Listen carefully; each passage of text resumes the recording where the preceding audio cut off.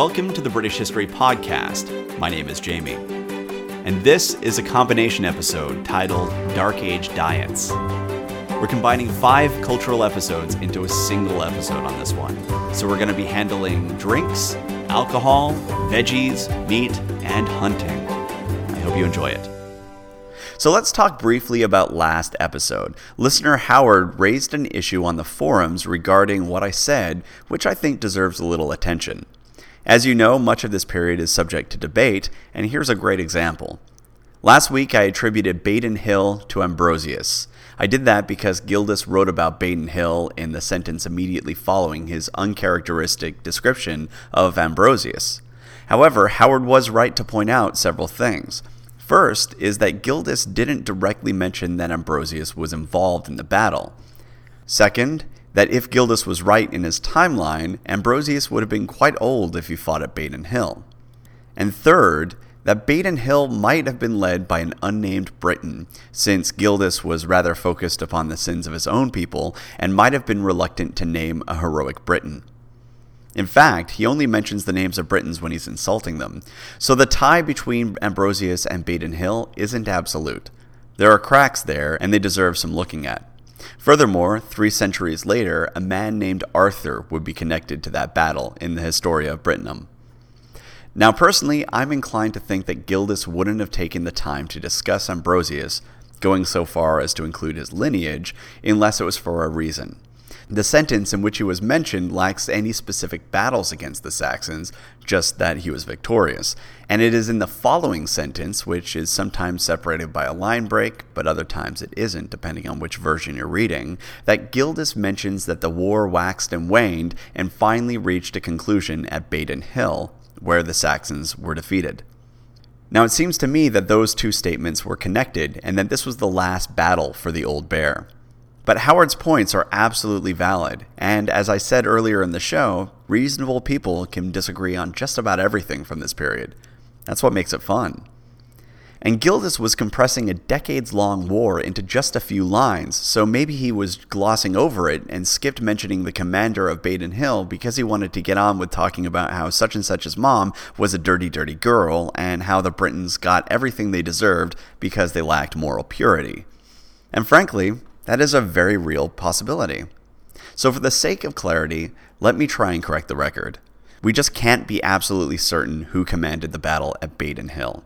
Gildas wrote about it immediately following his description of Ambrosius, but he failed to mention if Ambrosius or someone else was commanding the battle. Thus, he left it somewhat as an open question. And then over 300 years later, in the works attributed to Nennius, it was written that Arthur commanded that battle. And it was from that work that we see the birth of the legend, including his 12 famous battles. So as far as Arthur goes, we're talking about the granddaddy of the source materials, and in that respect, it deserves quite a bit of attention. But we should remember that a lot of time has passed between the events at Badon Hill and the writing of the Historia Brittonum, and that passage of time should be taken into account when we weigh this material. Furthermore, there are some rather glaring and provable errors in the Historia, so we can't read it as 100% fact. Rather, we should remember that it is a Dark Age source and potentially a record of local oral histories, and thus it's probably coming to us with all the challenges that those 2 factors tend to bring with them. However, like I've said many times in the past, oral histories shouldn't be immediately discounted. Oral cultures tend to be rather gifted at memorization as well as storytelling, especially when compared to written cultures such as our own. So might there be some truth in the Historia Brittonum? And might there be some truth about Arthur in there? It's certainly possible, and it's something you should definitely consider when weighing everything. So in the end, I cannot tell you absolutely who commanded Badon Hill. I can't even tell you with 100% certainty whether there was a battle at Badon Hill, though I do suspect there was. So it's up to you, as the listener, to draw your own conclusions on this. Ultimately, when we deal with this period, sources just aren't very clear or reliable on who did what and when. And so that's going to have an impact on the story that I'm telling. And as you've probably gathered by now, what I like to do is tell stories. And to do that, I generally need characters. I need real 3-dimensional people. I need Cartimandua and Venutius. But in this era, at least for a while, we aren't given much to go on. But that doesn't mean that the stories are lost or that we can't learn about the people. The Romans were really big on the great man approach to history. Frankly, much of history is big on that approach. The short explanation of what the great man approach is look at this one fellow over here and look at how much he did to change the world. It's typically focused on males, and it's also typically focused upon the aristocracy.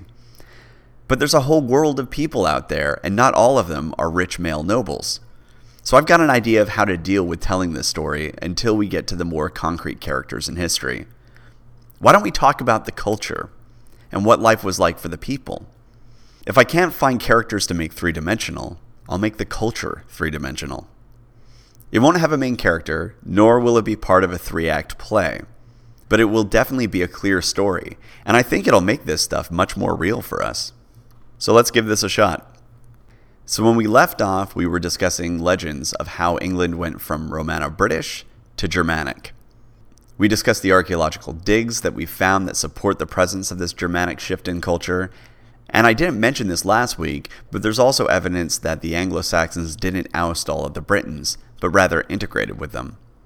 So we have the arrival of unknown numbers of Anglo-Saxons, probably. And then we have a provable cultural shift in England. So let's talk about the culture that they brought with them. And to start with, let's talk about a major influence on nearly all cultures: alcohol. Alcohol was pretty big, and not just because the Anglo-Saxons rather enjoyed being jolly, but because in general, no one wanted to drink the water. And considering that most of these drinks involved water, or at the very least involved adding water, I think it would be useful to discuss what water was like for these people. Water in Anglo-Saxon life had an odd dichotomy to it. On the one hand, water was fairly dangerous, given pathogens and contaminants. I mean, they didn't know exactly why some water would make them sick, but they knew the water would make them sick. And actually, there are a number of antidotes for drinking bad water, including what to do when you accidentally swallow, quote, some creeping thing, end quote, when you are drinking some water. Apparently, what you need to do in that situation is drink the hot blood of a sheep immediately. That's some advanced level chupacabra medicine right there. But getting past the strangeness of drinking hot sheep's blood, let's talk about how you'd end up with a creeping thing in your glass. I mean, when you think about it, how would you accidentally swallow a creeping thing? The water must have been as murky as all get out. And actually, what would have been an even bigger problem were the unseen creeping things, the microscopic creepy crawlies, such as bacteria. This would have been an enormous problem, and especially in the more densely settled areas where the water sources were alarmingly close to sewage pits. Consequently, waterborne illnesses like cholera were probably common amongst those who drank a great deal of water. So it's probably not too surprising that water was seen as the lowest of the low when it came to beverages. But on the other hand, large quantities of water were needed for the production of a wide variety of foods and drinks, including ale. So for that reason, we also see evidence of wetmongers, basically watermongers. And these people would sell water from a good source, of course for a premium, and that would have been key for the production of a large number of drinks and dishes. And we can see the importance of water in the laws of Wales from the period of time we're talking about. Those laws stated that every habitation should have a path to a good spring. It's basically an early attempt at urban development. Now, when we talk about water sources for these Anglo-Saxons and Welshmen and everybody, what we're probably thinking about are springs and rivers and lakes, right? But archaeological digs have shown that actually wells were used pretty early on, even when a settlement was located next to a river. And actually, well is an Anglo-Saxon word. Though it should be noted that when we read the word well in a written source, depending on the source, it can also act as a synonym for pool, spring, fountain, rivulet, brook, and sometimes an actual well. And actually, it was also used in that fashion for place names. So you have Bjornewell, which translates to Bjorna's spring. But that wasn't always the case. Sometimes the word well was just used to describe what we think of as a well. And there is archaeology to support that. And like I said, sometimes there would be another water source nearby, such as a river, and yet they were still using the well. Digging a well when a water source was in walking distance might seem odd, but the well might have been seen as healthier or at the very least cleaner than the river. So that's a possible answer to that question. Now these wells were lined with timber, usually oak, hazel, willow, or dogwood. And maybe it's just a coincidence, but several of those woods sound rather familiar to me. You might recall that we spoke about them earlier when we were talking about Druidism in the Members Only podcast. Now, when we think of wells, we typically think of a pump well or one of those charming barrel wells that use a windlass.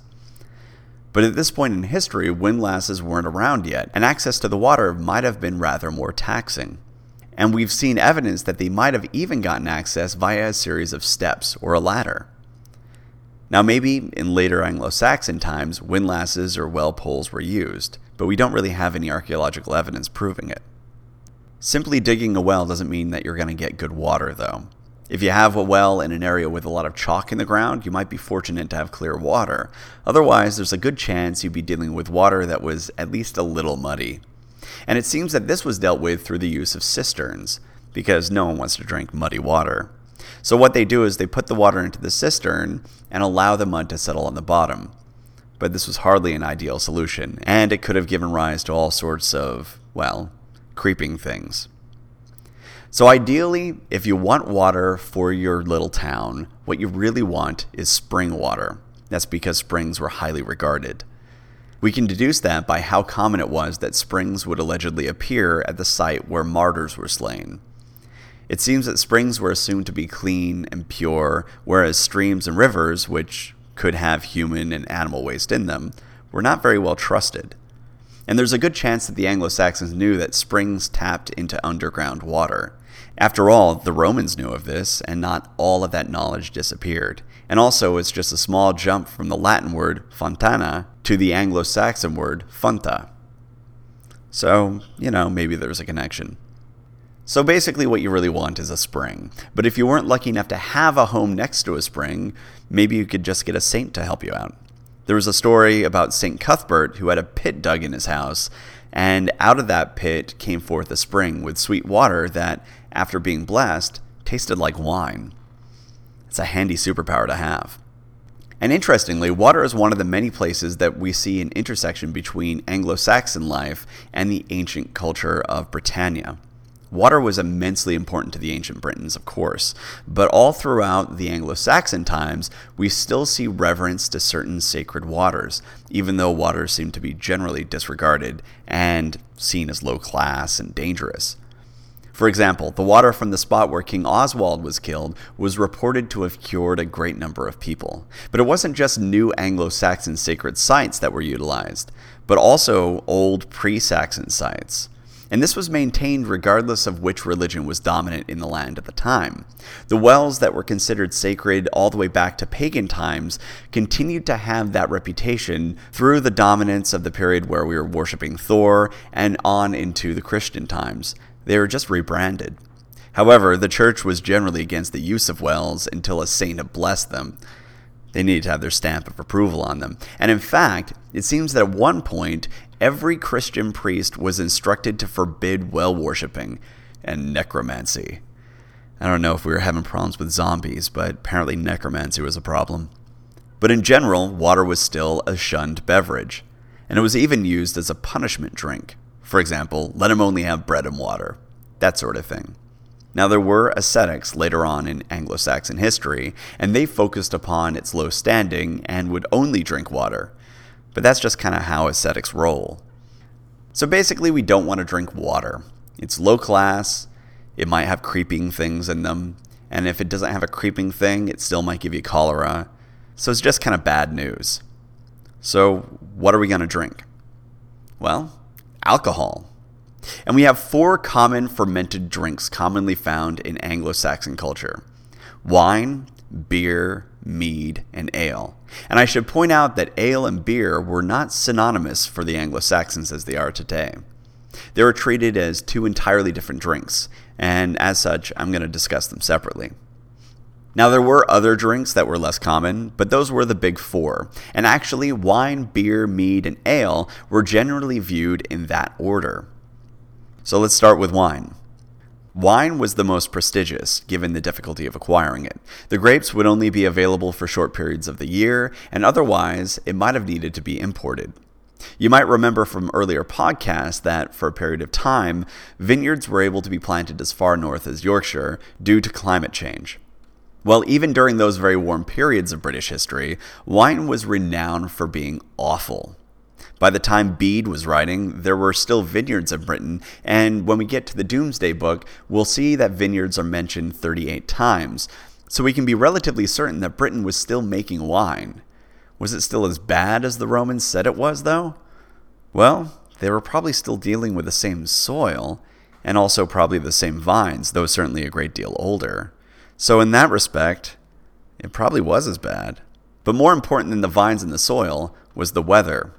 The weather would have a huge impact upon the wine, especially when we consider the Anglo-Saxon palate. You'll note as we get further into all of this that the Anglo-Saxons had something of a sweet tooth when it came to alcohol. So they would have liked sweeter wine. And unfortunately, the wine that they would have tried to make themselves would have been rather dry. Think of it this way. When you eat grapes that were picked too soon, how do they taste? They're tart and bitter, right? But that's because they aren't ripe yet. And consequently, the sugar concentration is pretty low in the grape. So to have a good sweet grape, one that's nice and sugary, you need to pick it after it's fully ripened. Well, to get a good sweet wine, and actually to get a high alcohol content, you're going to want grapes that have a solid amount of sugar in them. Basically, very well ripened grapes. And that's why wine grapes are typically delicious, because they have plenty of sugars in them for the yeast to feed on. Well, the problem for the Anglo-Saxons is that the British grapes probably weren't able to ripen fully because of the weather, and as such, the wine the Anglo-Saxons might have been trying to make would have probably been really dry until there was another warming phase in the 9th century. Does that make sense? This could explain why the Anglo-Saxons typically used wine as a base for other drinks, or would add flavors to it. But, on the other hand, they might have just been doing that for fashion. For example, we drink sangria because we like it, not because our wine is so awful that it needs fruit. But anyway, the point is that Britain wasn't an ideal location for wine country. And the harvest for producing wine would have been quite narrow, and produced rather dry and unsatisfying wine. And that meant that wine might have needed to have been imported. And of course, importation had its own political and logistical problems depending on the period of time we're talking about. Consequently, only the most wealthy and powerful would have been drinking wine regularly. Now, at the time, wine was thought to have had medicinal values and was also thought to have aided in digestion. So, of course, it was a medicine that was only typically available to the privileged members of society. Sometimes wine would be heated or combined with herbs such as fennel or mint, and that was seen as providing some sort of medicinal benefit. Although as good as wine was for medicine, it was generally to be avoided by people with fevers. And I suppose that makes sense. The last thing you want is a feverish drunk in your cottage. But in general, wine was something that only the most wealthy and powerful enjoyed. Of course, once Christianity spread, the masses would get the opportunity to have a little taste of wine at Mass, but in general, wine was an aristocratic drink. And actually is a prejudice that continues to this day, despite the prevalence and complexity that can be found in craft beers. So, if you can't afford wine, but still have a bit of coin on you, what do you have then? Well, you probably have beer. Beer was originally called beer, and might have been derived from the word for barley. It was a relatively strong drink, and the yeast used in beer probably continued working until it reached around 18% alcohol, which would have made it a pretty big kick, at least much bigger than ale, which would have topped out at 12 to 14%, usually a great deal less. Beer was also probably quite sweet, sweeter than wine in fact. We see references to ales and wine and milk being sweetened throughout the various sources available, but there's only a single reference to beer being sweetened. So it must have been really sweet. The thing about beer is that in literary accounts, it doesn't seem to be a specific descriptor, but rather a synonym for a strong drink. Some scholars have argued that actually beer was a fermented cider, a strongly fermented cider. Maybe the term beer was related to bjør. Bjør was a strong and sweet Danish drink that was enjoyed by the Vikings. Furthermore, the term beer, and I'm probably mispronouncing that, is a term used in Normandy for cider. And considering the fact that cider was noticeably absent from the list of Anglo-Saxon drinks given to us by Henry of Huntingdon, it's possible that beer and cider were the same thing. And given the fact that I absolutely love scrumpy, and I think it's crazy that any cultures would have missed out on the opportunity to make it, I'm a rather big fan of this cider theory. So maybe that's what it was. But let's imagine that you can't afford beer, cider, whatever it was, but you still want to get your drink on. What else was there? Well, the next rung down was mead. And oh boy, is this drink old. In fact, the word for mead appears to be derivative from the Sanskrit word for honey. It's that old. It was also something of a heroic drink. Mead was the drink used to repay warriors, and it was also the drink of choice for many royal feasts. Mead was the go-to drink. So what is mead? Well, it's fermented honey. And the neat thing about it is you don't need a lot of equipment to make it, especially when compared with ale or cider. And because it's so easy to make, it was the common drink of the masses. According to Ticknor Edwards, to make mead, the people would just crush honeycombs and steep them in water. Then they'd strain the liquid and let it stand. The longer they left it, the stronger it got. That was it. Now, sometimes pure honey would be used, and herbs such as sweet gale would be added for flavor, but in general, that's all they had to do to make mead. Just stick it in water, crush it, strain it, and then let it sit. Was it sanitary? No. Was it easy? Yes. So chances are a lot of people were drinking mead. But what if you can't afford mead, but you still find the water more than a little bit questionable, not to mention rather foul? Well, what then? Well, then you have a true working class drink. Ale. The drink of last resort, unless you count water. Take Ælfric's colloquy as an example, and please forgive my pronunciation here. Elu gifik hob, op water gifik nob elu. Translates to, ale if I have it, water if I have no ale. Ale, at its most basic level, is just liquor fermented from barley or wheat. As you know, I live in Portland, and here we have more craft breweries than pretty much anywhere else in the world. It's sort of beervana here, and we're rather in love with our beer culture. But when you strip away all the frills, all the sour beers and odd craft beers that we have, all the different methods and flavors, what you're left with is an alcohol produced from fermented wheat or barley. And actually, records of Germanic tribes drinking this stuff goes back to at least Tacitus. So it's a very old drink for the Anglo-Saxons. They have a long tradition of enjoying ale. And a major component of making this drink is the malt. Our word for malt comes from the Anglo-Saxon word for malting grains. I know, you're shocked, right? So the basic idea of malting is to break down the starches into simple sugars. You want to do this because the sugars are what the yeast will be feeding upon. And here's a fun fact. In addition to being easier to break down, it also provides more nutritious substances than the raw grain. Basically, if you had malt in your diet, you'd probably be healthier than your contemporaries who were eating unmalted grains. So malting was a really good thing in general, and if you were living in this era, you'd probably want to be doing it. So how was it done? Well, malting back then was rather different than what we do today, but here's the basic breakdown of how they would have done it. The grain would be left to steep in water for 3 days. See how prevalent the water, and hopefully not the creeping things, were in making these drinks? So they'd steep it in water, leave it for 3 days, and then they'd drain it for a day. Afterwards, they'd pile it into a heap and leave it for 3 more days. It would begin to sprout at that point, so they'd spread it thinly over the malting floor and turn it over 2 or 3 times a day for about 2 weeks. After that, it's now become malt. And then they would dry it gently over a fire. Usually they'd use straw in a kiln. They'd rub it clean, winnow it, and following that, the grains would be ground and then it would be ready for brewing. And now you've got your malt. So now what? Well, you'd want water, and as we've discussed, water was more than a little dodgy, and even today the quality of the water can have a big impact on your ale. So fast-moving springs and whitewater rivers were preferred, but some living wells were also acceptable. So the ground malt was placed in a mash tun, and mixed in with it were 3 parts boiling water and 1 part cold water. That way you get it to about the right temperature, apparently. The sad fact of this is that we don't know how much grain was used in this process. But the way it tends to break down is the more malt you use, the stronger the alcohol content you're going to have. And considering that the Anglo-Saxons had a sweet tooth, they might have also added honey in addition to the grain to both boost the alcohol content and also make it taste a little bit better.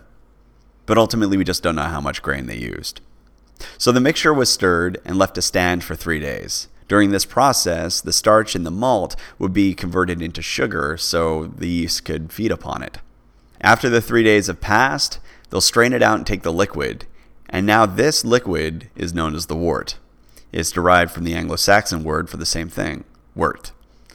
And here's where things get even less sanitary. They would use a branch from a bush to stir the wort. The bush became the symbol for alehouses, in fact. Now, they didn't really know about yeasts and didn't understand the science of brewing, but using a bush for stirring was actually somewhat clever. To start with, that branch probably had some natural yeasts on it, but over time, the use of it in the brew house would have resulted in a branch that would have been heavily colonized by the natural yeasts that are needed to ferment the ale. So the brews from older brewers were probably better than those of the newer brewers based on the simple availability of yeasts. The two brewers could have been doing exactly the same thing, but the presence of that special branch and probably having the brew house being entirely colonized by friendly yeasts that you want would have given a better brew to the older brewers than the new ones. Makes sense? So by leaving the wort to sit, uncovered, awesome, as well as using the branch to stir it, they would have added natural yeasts to the wort, and now they just need to let it do its job. The yeast would now digest those simple sugars and produce alcohol, which was sort of the whole point of this exercise. And from our modern perspective, what they really wanted to do is have the production of alcohol outpace the growth of bacteria, so that way they could, drink it and not die. So the yeast used would have been a top fermenting type and probably would only have kept going for about 3 days before halting, provided that the temperature stayed at between 58 and 68 degrees Fahrenheit. After that, the ale would have been cleared and put into barrels. Additives might have been added in the process to help preserve the ale and also kill off the yeast. You want to kill off the yeast, otherwise it'll make the ale sour. One additive that we still use today is hops. Hops made the ale last and also made it taste much better. And if hops were being used, they would have been boiled in with the wort for about an hour before draining. Hops were certainly used by the Vikings, and we have references that date back to the 12th century of hops being used for preservation of ale. And we know that, at least in Kent, some people paid rent in hops rather than in coin.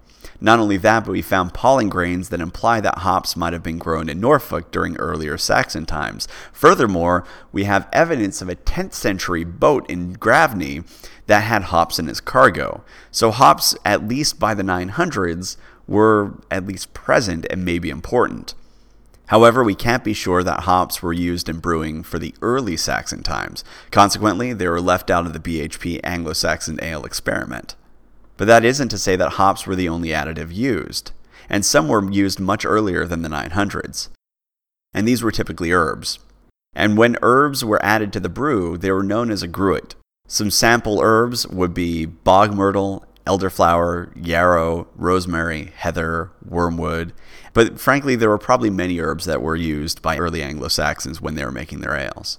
And many of these have flavor characteristics that the Anglo-Saxons might have enjoyed, but in general, the important task of the additives were to be preservatives and to kill any bacteria.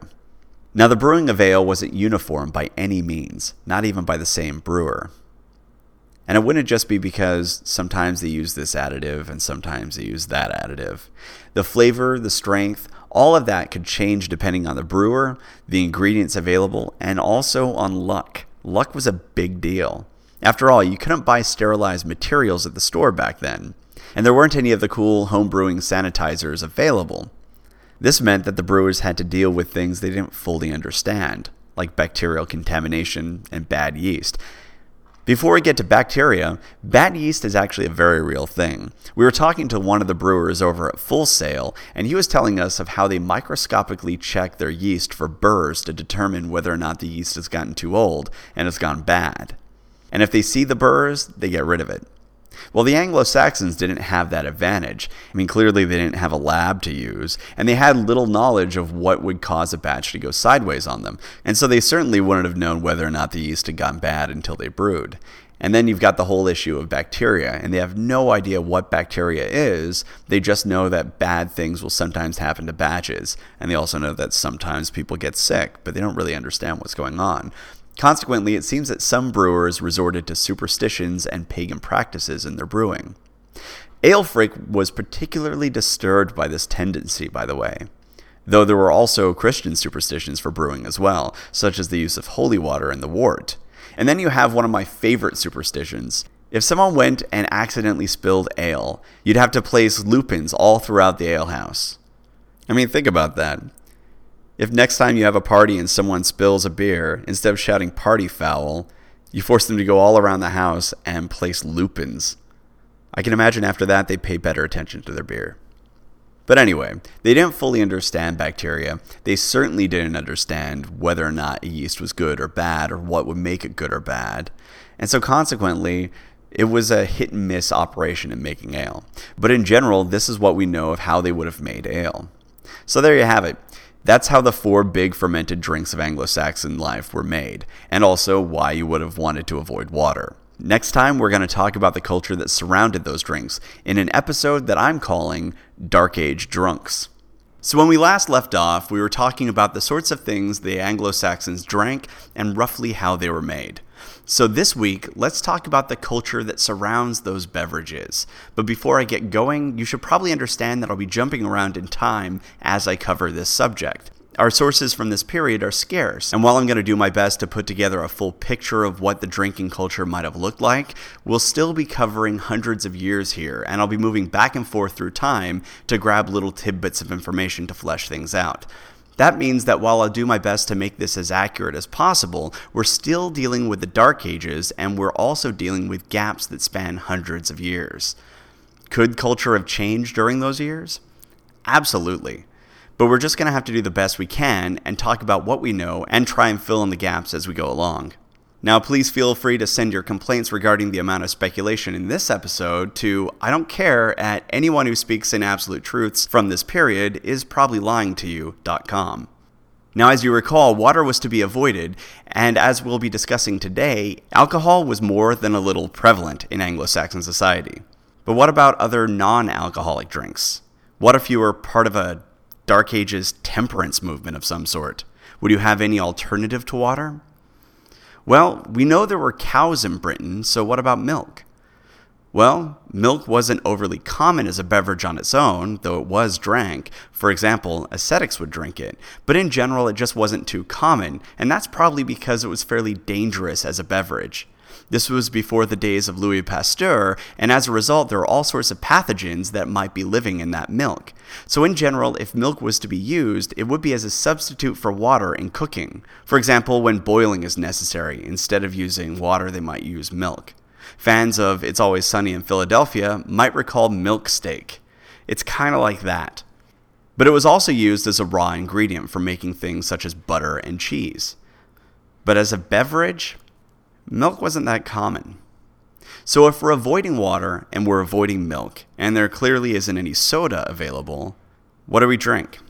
Well, there were wort drinks, which were basically teas made with local flora and boiling water. Though we're obviously in the pre-colonization period, so there isn't any black tea available. They also might have added juices of various plants to the water they were drinking to make it more palatable or maybe give it some medicinal qualities. But in general, alcohol was pretty much the go-to drink. So if you were into the temperance movement back then, you were stuck with milk and water, and you were basically an ascetic. Good times. Alright, so when we last left off, we were talking about ale and malt. In fact, we spoke a bunch about them in the last episode. That's because they were pretty common in Anglo-Saxon life, and probably rather important. We know that in the late Anglo-Saxon era, both malt and ale were used in the payment of rents, as well as for gifts to monasteries. Sort of like, hey there, Brother Æthelwald, you look thirsty. How about a couple barrels of ale?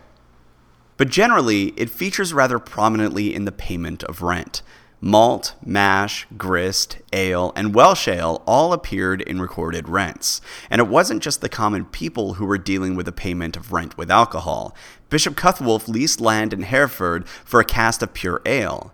And the Bishop of Winchester owed King Edward a food rent of 12 cesters of Welsh ale and 20 ambers of clear ale for his land. So this was common, and ale and the material used to produce it seems like it was all over the place. We even have references to it being used as a base for medicine. Using alcohol as a base for medicine makes sense, and that's beyond just drinking so much you're not really feeling any of your aches and pains anymore. It was also just much safer. Bacteria and creeping things typically don't last too long in alcohol, provided that it's strong enough. So by using alcohol as a base for your medicine, you're less likely to give your patient a bacterial infection that will kill him or her. It makes sense, right? Though there are some caveats, such as the fever I spoke about last week, or for pregnant ladies. No alcohol for pregnant ladies. So, good luck with that shifty water and questionable milk. So traditionally, wine would often be used as a base, but for the common people, it seems that ale would act as a substitute for wine. And there are some remedies that specifically call for ale, though there aren't nearly as many as those that call for wine. So ale isn't always a substitute, sometimes ale is just what's called for.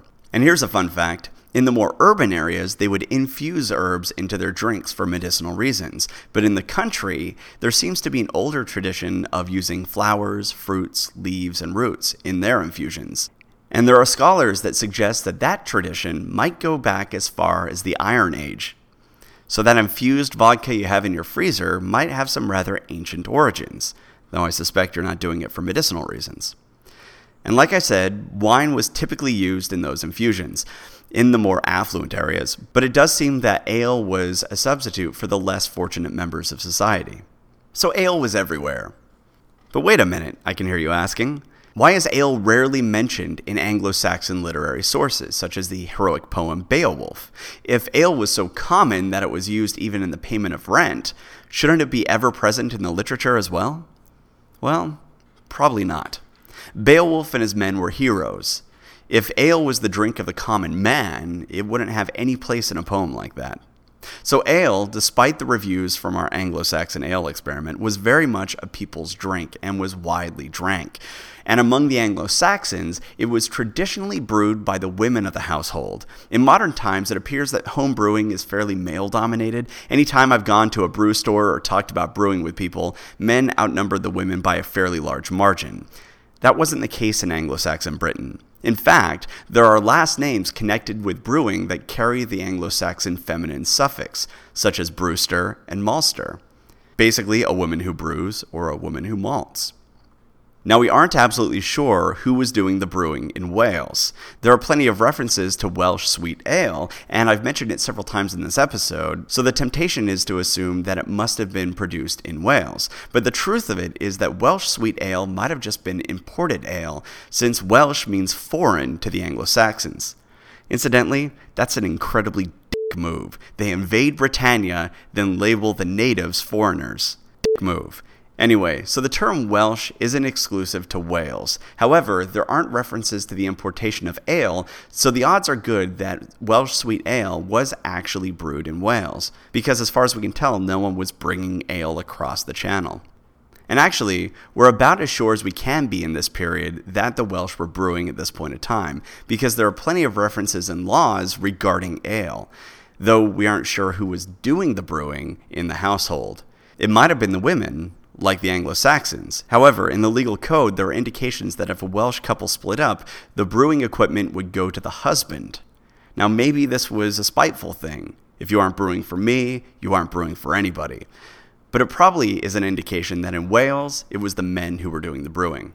But that being said, this is all for home brewing and for domestic consumption. In large-scale commercial brewing in Anglo-Saxon territories, which would come along later, it was probably the men who dominated the profession. And there certainly was a market for large-scale commercial brewing. Now let's pause for a minute and do an experiment. How much ale do you think someone can drink in a day, every day, before he or she starts to develop a problem? How about per month?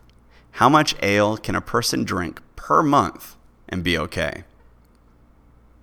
Do you have a number in mind? Well, let's compare it to the Anglo-Saxons. And to start off with, let's talk about the monks. They're holy men. They're in monasteries, and presumably they aren't throwing keggers, so how much did they drink? Well, the daily allowance for a monk, this is a daily allowance, was a gallon of good ale, and possibly a gallon of weak ale on top of that. A gallon a day per monk, or maybe even 2 gallons. We're talking about somewhere between 8 and 16 pints a day, and that's just the ale. Monasteries often had their own vineyards and thus their own wine. You might be thinking that this was strictly for mass, and you would be wrong. According to the 11th century set of rules, monks were given 5 pounds of wine per day, provided that the harvest was good. That's probably just over half a gallon of wine every day.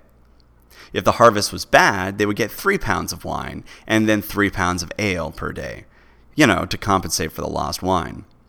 And that was in a bad year. And in the terrifying prospect that there was no wine available whatsoever, well, then they'd get 6 pounds of ale. Now, the weight could change depending on the quality of the ale, but that's around 6 pints a day. And that's on an extremely bad year. Now, later on, the church would try and clamp down on drunkenness amongst their members, but it seems like earlier Anglo-Saxon England was, rather jolly. Though there were limits. For example, it seems like they tried to slow things down over Lent. It was generally a bad idea to drink on Lent, apparently. So, good for them. But in general, whoa, right? St. Boniface was particularly disturbed by this trend of drunken booze hounds in Britain. So he wrote to Cuthbert, a different Cuthbert from the one who had a wine spring in his home, and he talked about this issue and was really concerned that all of Christendom was fairly sober, except for England. As far as Boniface could tell, it was just the heathens and the English who were the 24-hour party people. And then you have Alcuin, another famous figure in English history, sending one of his pupils to King Offa and asking the king to keep him away from drink and instead direct him towards his duties. It's a fairly specific order, right? And actually, Alcuin was rather focused on booze. After Lindisfarne was sacked, Alcuin made sure to get a dig in on how the monks there were drunks and needed to sober up. It was almost the equivalent of, "I'm really sorry the Vikings attacked you," drunky. He also warned other monks of the dangers of engaging in drunken orgies. He's writing to monks here. From around this same period, there were also rules established for what to do when a monk was so drunk that he threw up the Eucharist. Apparently, you'd have to have a strict fast that would last for 60 days. And this was just for the normal everyday stuff. When there was a religious festival, you better watch out. Even on the eve of the religious festival, such as the eve of a saint's day, keep an eye on those monks.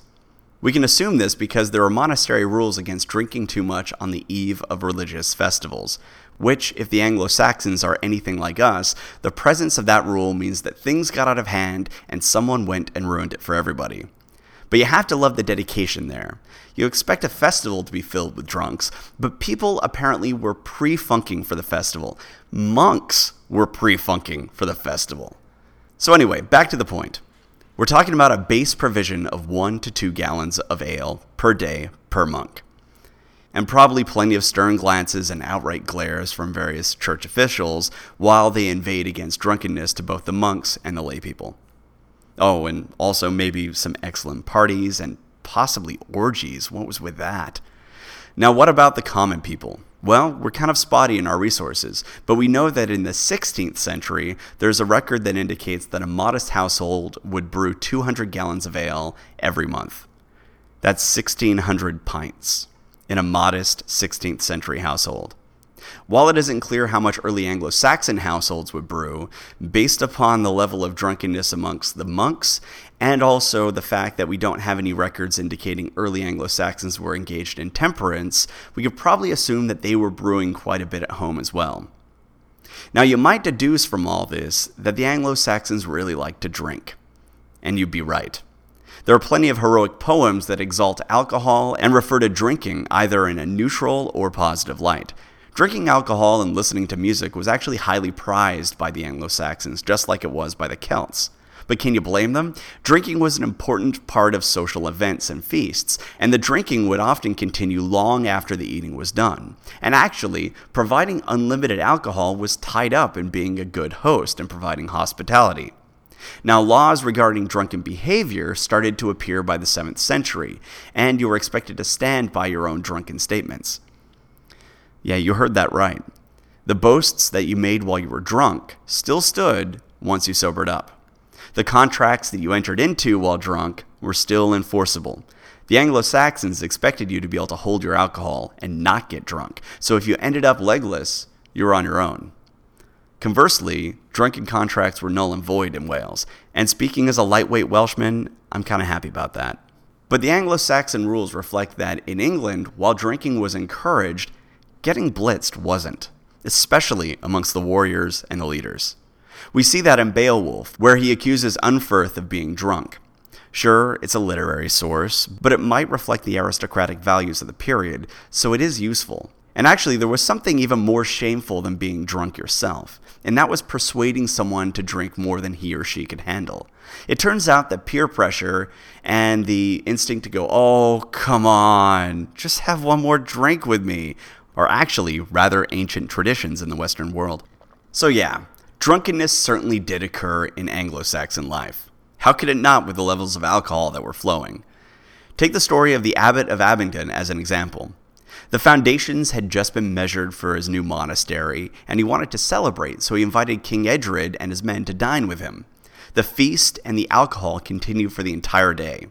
The abbot would have you see this story as a miracle, that without divine intervention, the king and his men would have run out of drink before the end of the feast. And maybe that's the case. Who's to say? But the more interesting story here is that the king and his men feasted all day. And in such quantities that the abbot was left convinced that if it wasn't for the Holy Ghost hitting the supermarket and grabbing a couple fresh cases of booze, the party would have fizzled out. So they must have been drinking a hell of a lot. And actually, while they were drinking, they might have been telling rather dirty riddles. It seems that sexually charged riddles were a favorite pastime amongst the Anglo-Saxons once they had a few pints in them. But it wasn't just miraculous feasts marking the beginnings of monasteries that would lead to large amounts of drinking. There were other occasions, such as weddings. Anglo-Saxon weddings, much like many weddings today, featured large quantities of alcohol. For example, there's a tale of King Hardicanute passing out drunk at a wedding.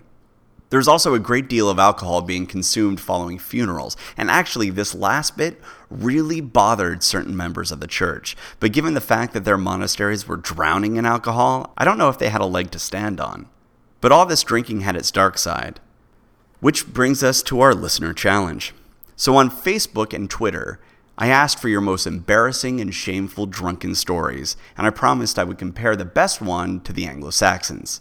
Basically answering the age-old question of, would I have gotten kicked out of a pub in the Dark Ages? Well, I got quite a few responses, and I have to say, I am stunned at how well-behaved and grown up you all are.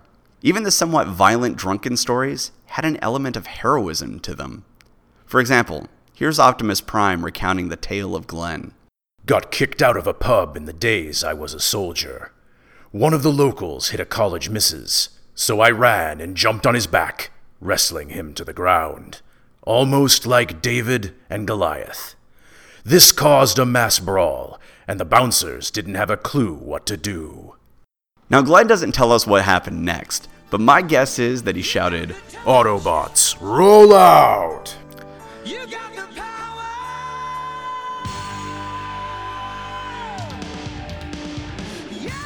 Anyway, you're all very good people, or at least you're smart enough to keep your shame secret. Thus, you're either better or smarter than me and most of my friends, as we all have incredibly shameful stories.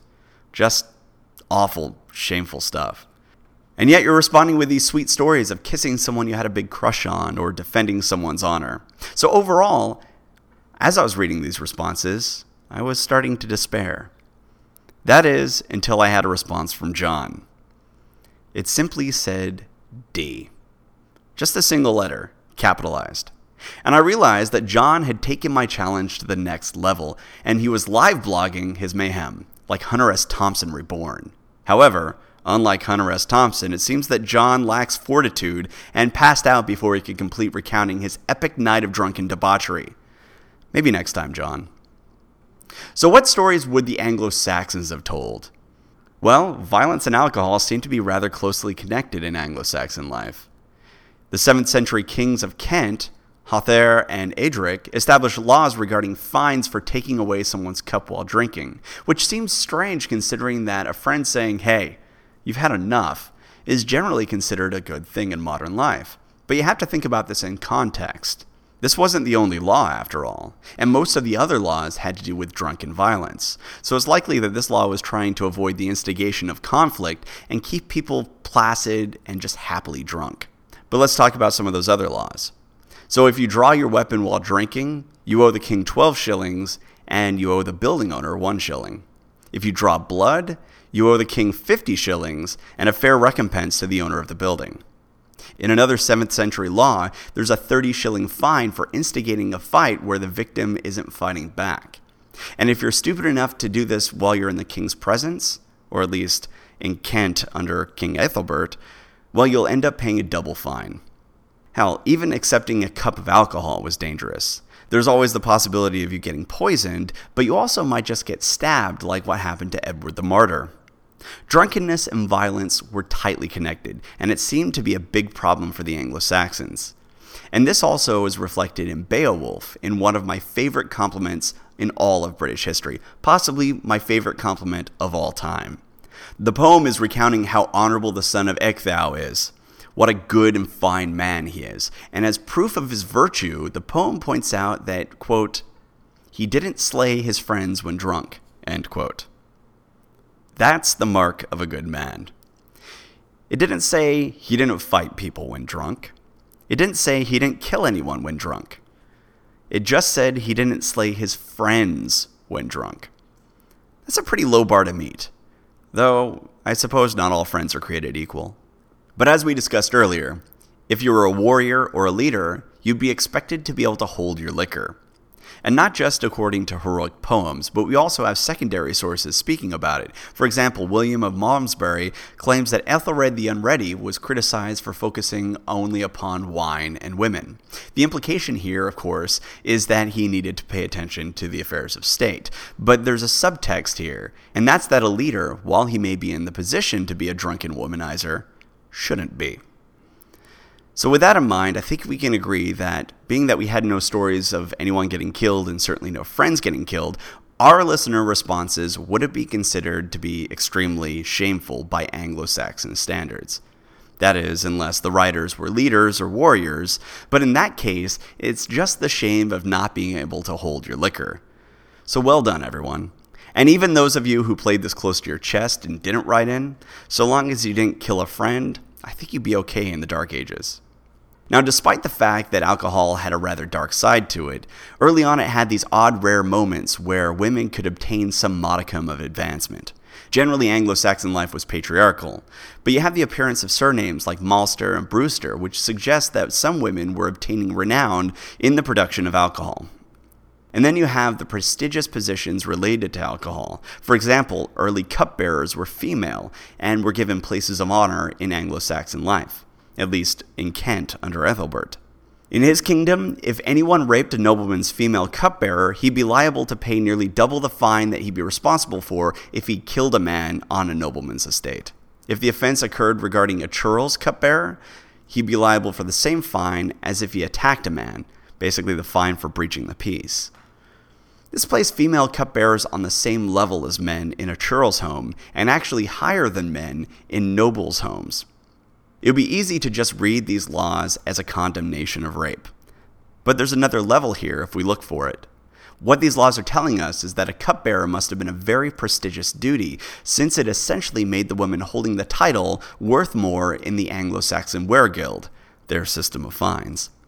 As the centuries pass, we'll reach a point where all cupbearers are men. For example, Harold Godwinson was a cupbearer for Edward the Confessor. But to begin with, there were female cupbearers, and, at least according to one story of Hengist and Horsa, Hengist's daughter was a cupbearer to Vortigern. So it was a rare position of honor for women in Anglo-Saxon society. And if you want to visualize what this position might have looked like, she would have likely been dressed well, but the thing that would have set her apart would have been the sieve or spoon hanging on a cord around her neck, so as to strain the drink as it was poured. Members might recall Melissa's complaint of the Anglo-Saxon ale experiment being chewy. A strainer might have helped with that. Okay, let's cover another part of the Facebook Twitter challenge. The question of whether or not you would have been thrown out of a pub in the Dark Ages assumes that there were pubs. Today, pubs are ubiquitous. It seems strange to us that there wouldn't be drinking establishments back then, especially with all the drinking they were doing. But all the tales and laws I've been discussing today have related to drinking in private locations. So what about official drinking establishments? When did they come around? Well, we're not sure. Part of the problem is that it seems they weren't officially licensed, so it's hard to track down when they started.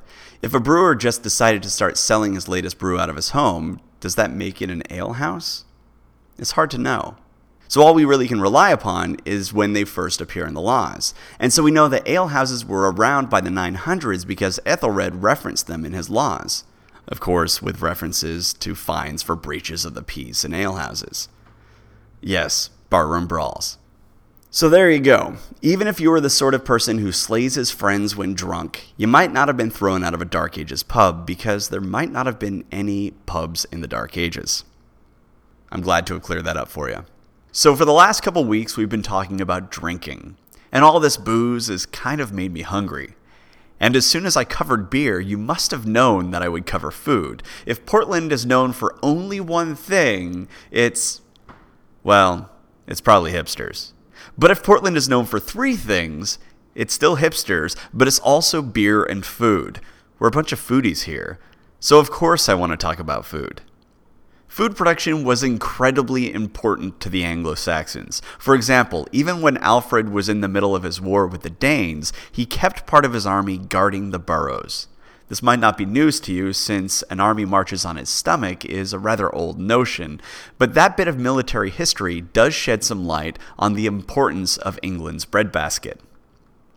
Now, we already know that Britain was quite fertile, but not all of the land was suitable for cultivation of crops, such as grains. For example, this was prior to the creation of adequate drainage systems. As such, there would have been a number of locations that, while they would be useful today, would simply have been too waterlogged to be effective for agriculture. Furthermore, you have to take into account the issue of forest cover. While Britain wasn't covered in the dense forests of its prehistoric days, it still was more wooded than it is today, especially in the Dark Ages, as it seems that a lot of the land was abandoned and left fallow. So the Anglo-Saxons arrive, or at least the Anglo-Saxon culture does, and we have the loss of much of the Romano-British agricultural economy at around the same time. Those big industrialized farms we've been talking about are gone. So what filled the gap? Well, as far as we can tell, wild woods and some amount of subsistence-level farming filled that gap for a little bit. They were probably using rather primitive tools, such as digging sticks, and probably burned a shockingly large amount of calories for the amount of food that they took in. Later on, we have evidence of plows being drawn by animals, with the ox coming first and later horses, since horses can do the work about 50% faster than oxen. But in the early period, we might just be dealing with hand-plowed fields. We're talking about arthritic, bony, but also muscular people living lives of hard labor. Now, later in Anglo-Saxon history, agriculture seems like it started to become more efficient and large-scale once again. For example, we see records of large-scale improvements, such as mills being built on land owned by abbots. And despite the smaller percentage of the population going into farming and the Danish raids that were occurring, it seems that the production would have still been higher than during the early migration period, where they were still engaged in subsistence-level farming. Though it really should be noted that most of our records from this time come from sources speaking about large holdings and wealthy landowners. We know relatively little about the average Englishman from this era. As a result, we don't know a lot about that subsistence farming that I've been talking about and how many remained once things got bigger. nor do we have reliable information on how much food was produced by the farmers on average, since even when we have the rare indication of a harvest yield, we don't have enough information to determine whether it was a good year or not, and whether that particular farm was indicative of the farming culture as a whole. It could have been a very rainy year, or maybe it was really dry that year. We just don't know. So it's just hard to figure out the averages for the era. Some scholars argue that crop yields would have been very low, with some estimating that an acre could produce about 10 bushels a year of grain, and that grains would have formed a small portion of the Anglo-Saxon diet as a result. And actually, pollen counts have shown that forests reclaimed huge sections of land as the fields were abandoned in the early post-Roman period. However, it seems that, at least in the later Anglo-Saxon period, that grains were the standard food for the people. For example, Aelfric says, quote, "The plowman feeds us all," end quote. And we see references to grain being utilized for food rents. So maybe this is an issue of timing, that in the earlier era, there wasn't much to go around, but in the later era, after the large-scale farms began producing grain, maybe over very large swaths of land, it became more of a staple food. So let's talk about those grains. Well, wheat was probably the most expensive out of the bunch, but it was also more often specifically mentioned in records. This indicates that it was probably a preferred grain by those who could actually afford it. This might have been because wheat produces a rather pleasant bread. Unlike its cousin, barley, when wheat flour is mixed with water, it becomes a firm dough, and then when it's mixed with yeast and baked, the yeast releases carbon dioxide, making the bread light and fluffy, basically like the bread we all know and love. So wheat was good stuff. Monasteries often specified wheat as their food rent, proving once again that it was pretty good to be a monk in Anglo-Saxon England. Tons of beer, wheat, and enough partying that the continental church was more than a little concerned. Good times for those monks. Now, wheat was also used in some medicines and was even prescribed as a meal for young children, so wheat was pretty good stuff if you could get your hands on it. Now, barley is also mentioned in food rents, though not nearly as often as wheat. Barley was actually a fairly dominant grain in the south following the withdrawal of Rome, perhaps being the number one crop. However, because of its composition, bread made from barley is often denser, heavier, and also strongly flavored. That didn't stop it from being harvested, and oftentimes also being made into bread, of course. You can still buy barley bread today, but for the Anglo-Saxon times, it had a more important purpose than bread. It was used for the production of malt. And of course, malt was used for making ale. In fact, some archaeological digs from the early Anglo-Saxon sites have found that almost all the barley was hulled. At least all the barley they found. Now, if you're making bread, you'd want to get rid of that hull. You'd want it to be what they call naked barley. But if you were malting the grain, you'd want to leave those hulls on. So these finds suggest that the barley was primarily, or maybe even exclusively, used for malting during some periods of Anglo-Saxon history. Although it certainly could have also been used in soups and stews, and it also could have been used, of course, in bread, much like it is today in all three. Now, how about rye? Who doesn't love rye bread? Well, rye was also being grown in Anglo-Saxon England. Keep in mind that we're talking about a large territory with a variety of different climates and soil types, so it really shouldn't surprise us that we have a variety of different crops being grown depending on where we're looking at.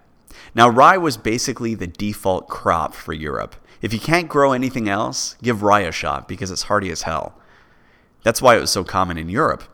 But because England had such a temperate climate and also fertile soil, some of the fancier grains such as wheat and barley were able to be grown as well. But yeah, there was plenty of rye, and it actually might have been grown in combination with wheat. And that actually makes sense. If you're growing wheat and you're worried that this year might be a bad harvest year, if you have rye growing as well, you're at least going to be able to have something. Now, the downside of rye is that it's susceptible to ergot.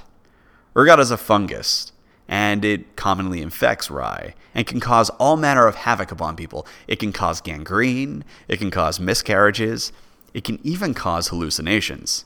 In fact, one of the theories regarding the Salem witch trials is that that was due to ergot poisoning. So, watch out next time you have a sandwich on rye. Okay, what else was there? Well, we have oats. Oats were also probably grown in significant quantities in Anglo-Saxon England.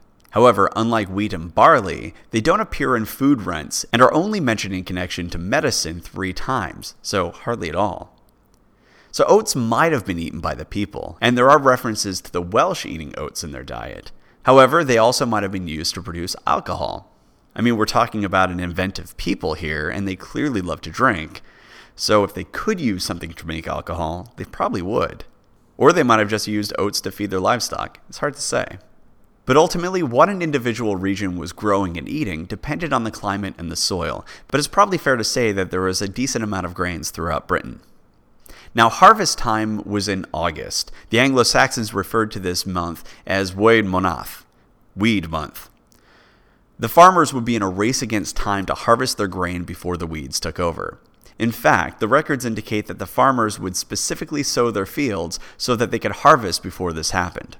But in all reality, their fields were probably infested with weeds most of the year, since they used manure to fertilize the soil, and that almost certainly contained all sorts of seeds. But then again, some weeds were worse than others. For example, corn cockle produces a toxin that would have matured at the same time as grain. So the early farmers were probably trying to avoid that particular weed when they timed their sowing and harvests. And since we're talking about harvest time, let's talk about hunger. Our instinct might be to think of winter as being the lean months. After all, the leaves have fallen from the trees, it's cold out, and not a lot is growing. So the people must have been hungry, right? Well, for an agricultural society with a harvest time in August, it probably wouldn't have been winter that would have been the most dangerous season for hunger. Sure, you can't go foraging for fruit and vegetables, but you still had your harvest, and that was only several months ago, so you should have plenty of grain in storage unless something catastrophic happened and it all went bad. So winter wouldn't be the problem. It actually would be late spring and summer. You have crops that are growing, but they aren't matured yet. Fruit's on the trees, but it's not ripe yet. And to make matters worse, there's a lot of work to be done, so you'd be burning up a lot of calories. Spring and early summer must have been awful. Now, a little later into summer, but shortly before harvest, you'd at least have apples and the like that you can pick from the wild. But April through June must have been more than a little frustrating when it came to staple foods like grain. But of course, it wasn't just grain that was being grown. There were also fruits and vegetables.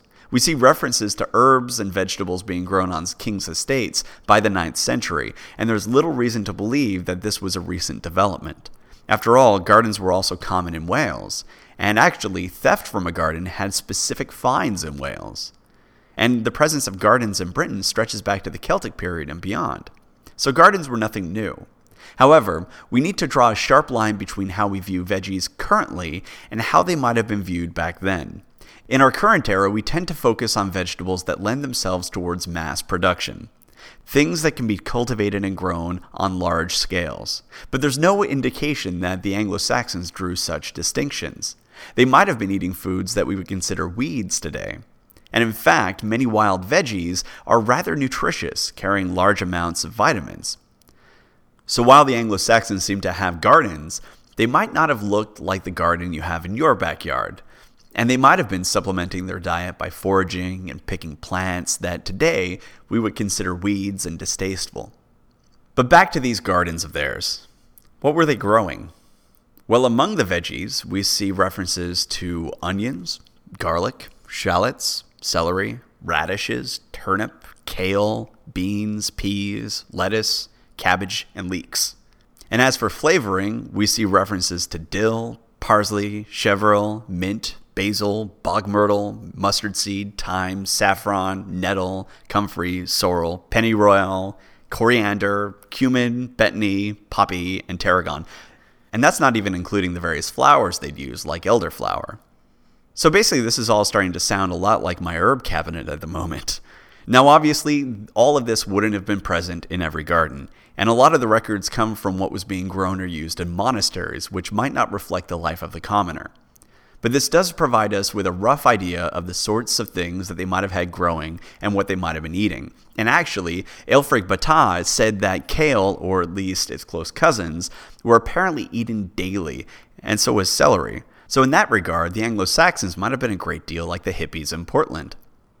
Ælfric also said that garlic was a daily occurrence in meals from this era, and actually, the word for leek is related to the Anglo-Saxon word for garden, gardener, and there's even a runic inscription that derives its name from the leek, and it looks a great deal like a leek. So my guess is that leeks must have also been common as well. In fact, the Anglo-Saxons seem to just be partial to anything in the onion family. For example, there's a recipe from the late medieval period, which might reflect earlier Anglo-Saxon tastes, that was basically a salad, and it consisted almost entirely of onions. It had garlic, leeks, scallions, onions, and herbs. Come to think of it, that really should have been a battle meal. If a warrior's spear didn't kill you, his stench would have. And speaking of smells, beans were also common in the Anglo-Saxon era, though from the dig sites we found, it seems they weren't as common as grains. But we are pretty sure that they are fairly common. We can deduce that simply from the fact that a ton of place and field names feature beans in them somewhere. And from several references that we have, we can guess that when they were grown, beans were probably produced in fairly large quantities. Though considering that they're generally a good food source because they're nutritious and they're easily dried for preservation, that's not too shocking. So we do see references to a lot of bean and pea production and consumption, but that comes with a well-known side effect, and one that the Anglo-Saxons were all too aware of. Multiple medicinal references discuss the gassy side effects of beans and peas, and the church actually considered this downright irreligious. Apparently, letting one slip? Well, that's a sign of the fall from grace. And this focus on beans and peas' effect on bodily functions actually got to the point where St. Jerome forbid nuns from eating them at all. In addition to the distressing experience of being surrounded by farting nuns, St. Jerome was also convinced that the beans and peas, and I'm not making this up here, he was convinced that they, quote, tickle the genitals, end quote, and that nuns should be protected from that. Come on, Jerome. These poor ladies don't have much. All they want is a little thrill with dinner. Are you really going to take that from them? Now, when taken in combination with last week's discussion of drunken monk orgies, and now we have farting foodie nuns who apparently get very excited over beans and peas, it really makes you wonder what was going on back there, doesn't it? And speaking of foods with strange side effects, let's talk about root veggies. Root vegetables such as carrots show up later in the Anglo-Saxon period, and some of them are mentioned in reference to cures for depression and other things. But here's where it gets really fun. Radishes in particular are supposed to be good for warding off a woman's chatter. I'm not making that up here. That's an actual Anglo-Saxon cure. Basically, shh, shh. Now eat your radishes. All right, let's get off of the topic of cures for women who like to talk, and let's get back to agriculture. So we have references that stretch back to at least the 9th century in the Anglo-Saxon era that refer to orchards. Of course, we know that Romans had orchards, but on the other hand, we see evidence that a lot of fields were abandoned and subsequently reclaimed by nature. So maybe they all disappeared following the withdrawal. And actually, in early Anglo-Saxon England and in Wales, we don't see mention of fruit orchards, but we do see references to fruit trees being grown in the wild, in groves and forests. So maybe we were dealing with about a 400-year gap where there just weren't any orchards. And actually, in support of this, fruit trees such as apple and pear trees were significant enough to be often used as indications of boundaries in plots of land. And then we have laws that indicate that in autumn, no pigs were allowed to be in the woods for several weeks, probably so that the people could go in and collect the fruit and veggies in there. So in early Anglo-Saxon Britain, orchards probably weren't around, or at least they weren't prevalent, and it was wild fruit that played an important role in the diet of the people. Now, of course, the availability of fruits and vegetables depended on where you lived in the country. But Britain has long been renowned for being fertile, and later travelers remarked upon the abundance of fruit trees providing apples, pears, cherries, and plums. So my guess is that so long as you lived near a wood, you probably had a fair amount of fruit in your diet. Interestingly, there are Welsh laws that governed trees that were planted in the garden, and they even prescribed the value of grafting trees that gave fruit. The grafting would apparently happen in spring, by the way. So at least in Wales, we know that the people were engaged in selecting and cultivating particular strains of fruit trees, though I should note that the creation of specific varieties of fruit wasn't recorded until the Norman times, so we don't know when that exactly started. But regardless, in addition to foraging for wild fruit, the cultivation of fruit was serious business, especially in Wales. So apples. They're pretty useful for cider, but they also have a bunch of other uses. They're mentioned in traditional medicines. For example, they apparently are good if you have gastric issues. The apples of Britain were separated into sour apples, crab apples, sweet apples, wood apples, and green apples. So there were quite a few varieties on the island. Now, not much is said about pears by the Anglo-Saxons, but hopefully they used them for at least making cider, because pear cider is awesome. We do see references to blackberries, raspberries, strawberries, and cherries in traditional medicines, so we can be pretty sure that they were also on the island, and we can definitely be sure that grapes were around, at least for the production of some rather disappointing wine. We're also pretty sure that fruit was dried for preservation. For example, something that you might not know about the Venerable Bede is that he was a foodie. And we can be thankful for that, because due to his foodiness, we know that he bequeathed his pepper as well as his dried prunes and raisins. And as a result, we can be sure that 1, there was a sufficient trade system at his time so as to allow him to get his hands on pepper from overseas, and 2, that fruits were being dried. As you've probably realized, finding archaeological records of small fruits like grapes is pretty tough. And as far as finding evidence of intentionally dried grapes, such as raisins, well, that really cranks the difficulty up to nightmare mode, doesn't it? So having written records like this is quite helpful. So dried fruit. The Anglo-Saxons had it. Or at least, Bede the foodie had it. And speaking of monks, fruit, in addition to being a key part of making alcohol, also was probably a major part of meals for monasteries, along with grains and veggies. It was one of the primary dishes, in fact, for their meals.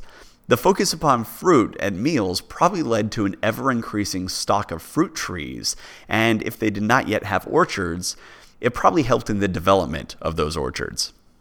Okay, so to round out our vegan review of the Anglo-Saxon diet, let's talk about nuts. There's native hazelnuts that probably would have been picked in the early era, and they certainly were later on. And actually, the gathering of those nuts was probably a significant part of the diet at the time for anyone who had access to them. A hazel grove could provide a huge amount of food, and hazelnuts have even been found in warrior grave goods. And of course, we've spoken about hazelnuts being gathered in prehistoric times, so there's nothing new about this, and there's no reason to think that they wouldn't have figured into the diet of the Anglo-Saxon era. Now, there are also sweet chestnuts, almonds, walnuts, pine nuts, and acorns that might have been eaten at various points in the Anglo-Saxon period, but the reports are rather sketchy on a number of them, so we can't say for certain when they arrived, whether they were cultivated, and how common they were as food items. So basically, hazelnuts, yes. All other nuts, not sure. So there you have it. Vegan life in the Dark Ages. It involved a lot of grain, it involved a lot of onions, and probably involved a lot of hazelnuts. Oh, and of course, apples. Big on apples. Next up, we're going to talk about the top of the food pyramid.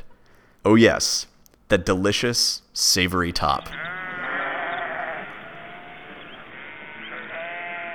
Now, as some of you might remember from the members' podcasts, cattle was a big deal amongst the Celts. Well, it was also a big deal for the Anglo-Saxons too, and actually, cow and calf are Saxon words. So is heifer, for that matter. Anyway, beef, which is a French word, everyone loves beef. We also love cheese, butter, and to a lesser extent, clogged arteries. So we're going to see a bit of emphasis placed upon cattle in the Anglo-Saxon world.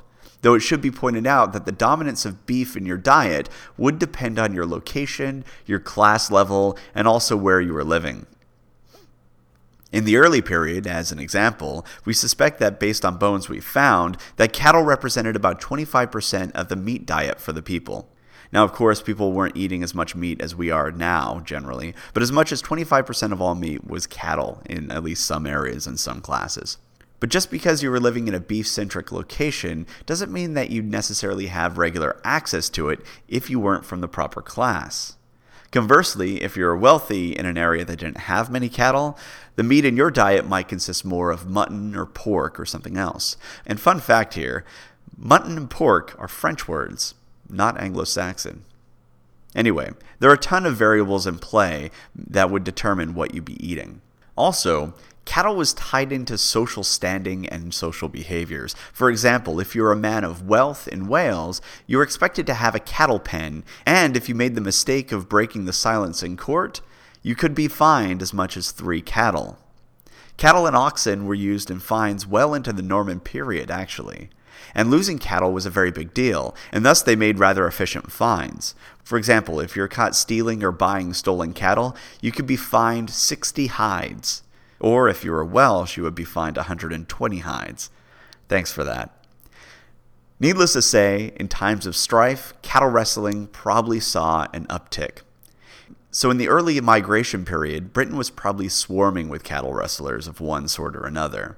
And once again during the Viking period, and then again during the early Norman period. And this actually would have been nothing new for the island. Both Britannia and Ireland have stories of cattle rustling in their ancient Celtic pasts. In fact, one of the most famous stories of Cuchulainn involves a cattle raid. So to have cattle was to be a person of wealth, but it was also to be a target in unstable times. Interestingly, there was even an insurance pool in London to deal with cattle theft. Everyone would pay a shilling, and then if you had your cattle stolen, you could draw from the pool for reimbursement. I'm sure you're going to be shocked to learn that there were numerous complaints of fraud and abuse of the system. Now, beef and beef fat also appeared in Anglo-Saxon medicine. And when you think about it, it wasn't a terrible choice. Sure, it might not actually cure the ailment you were stricken with, but nutritionally, it packed a bigger punch than most of the foods on the menu.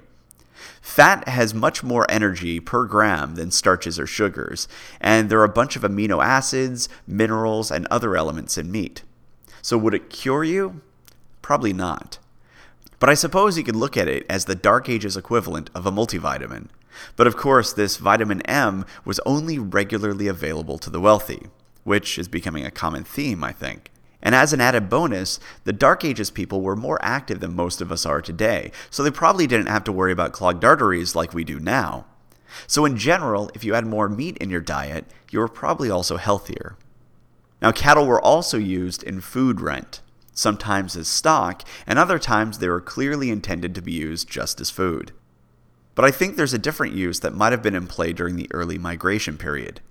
In early pagan days of Anglo-Saxon Britain, it seems that oxen and cattle were being sacrificed.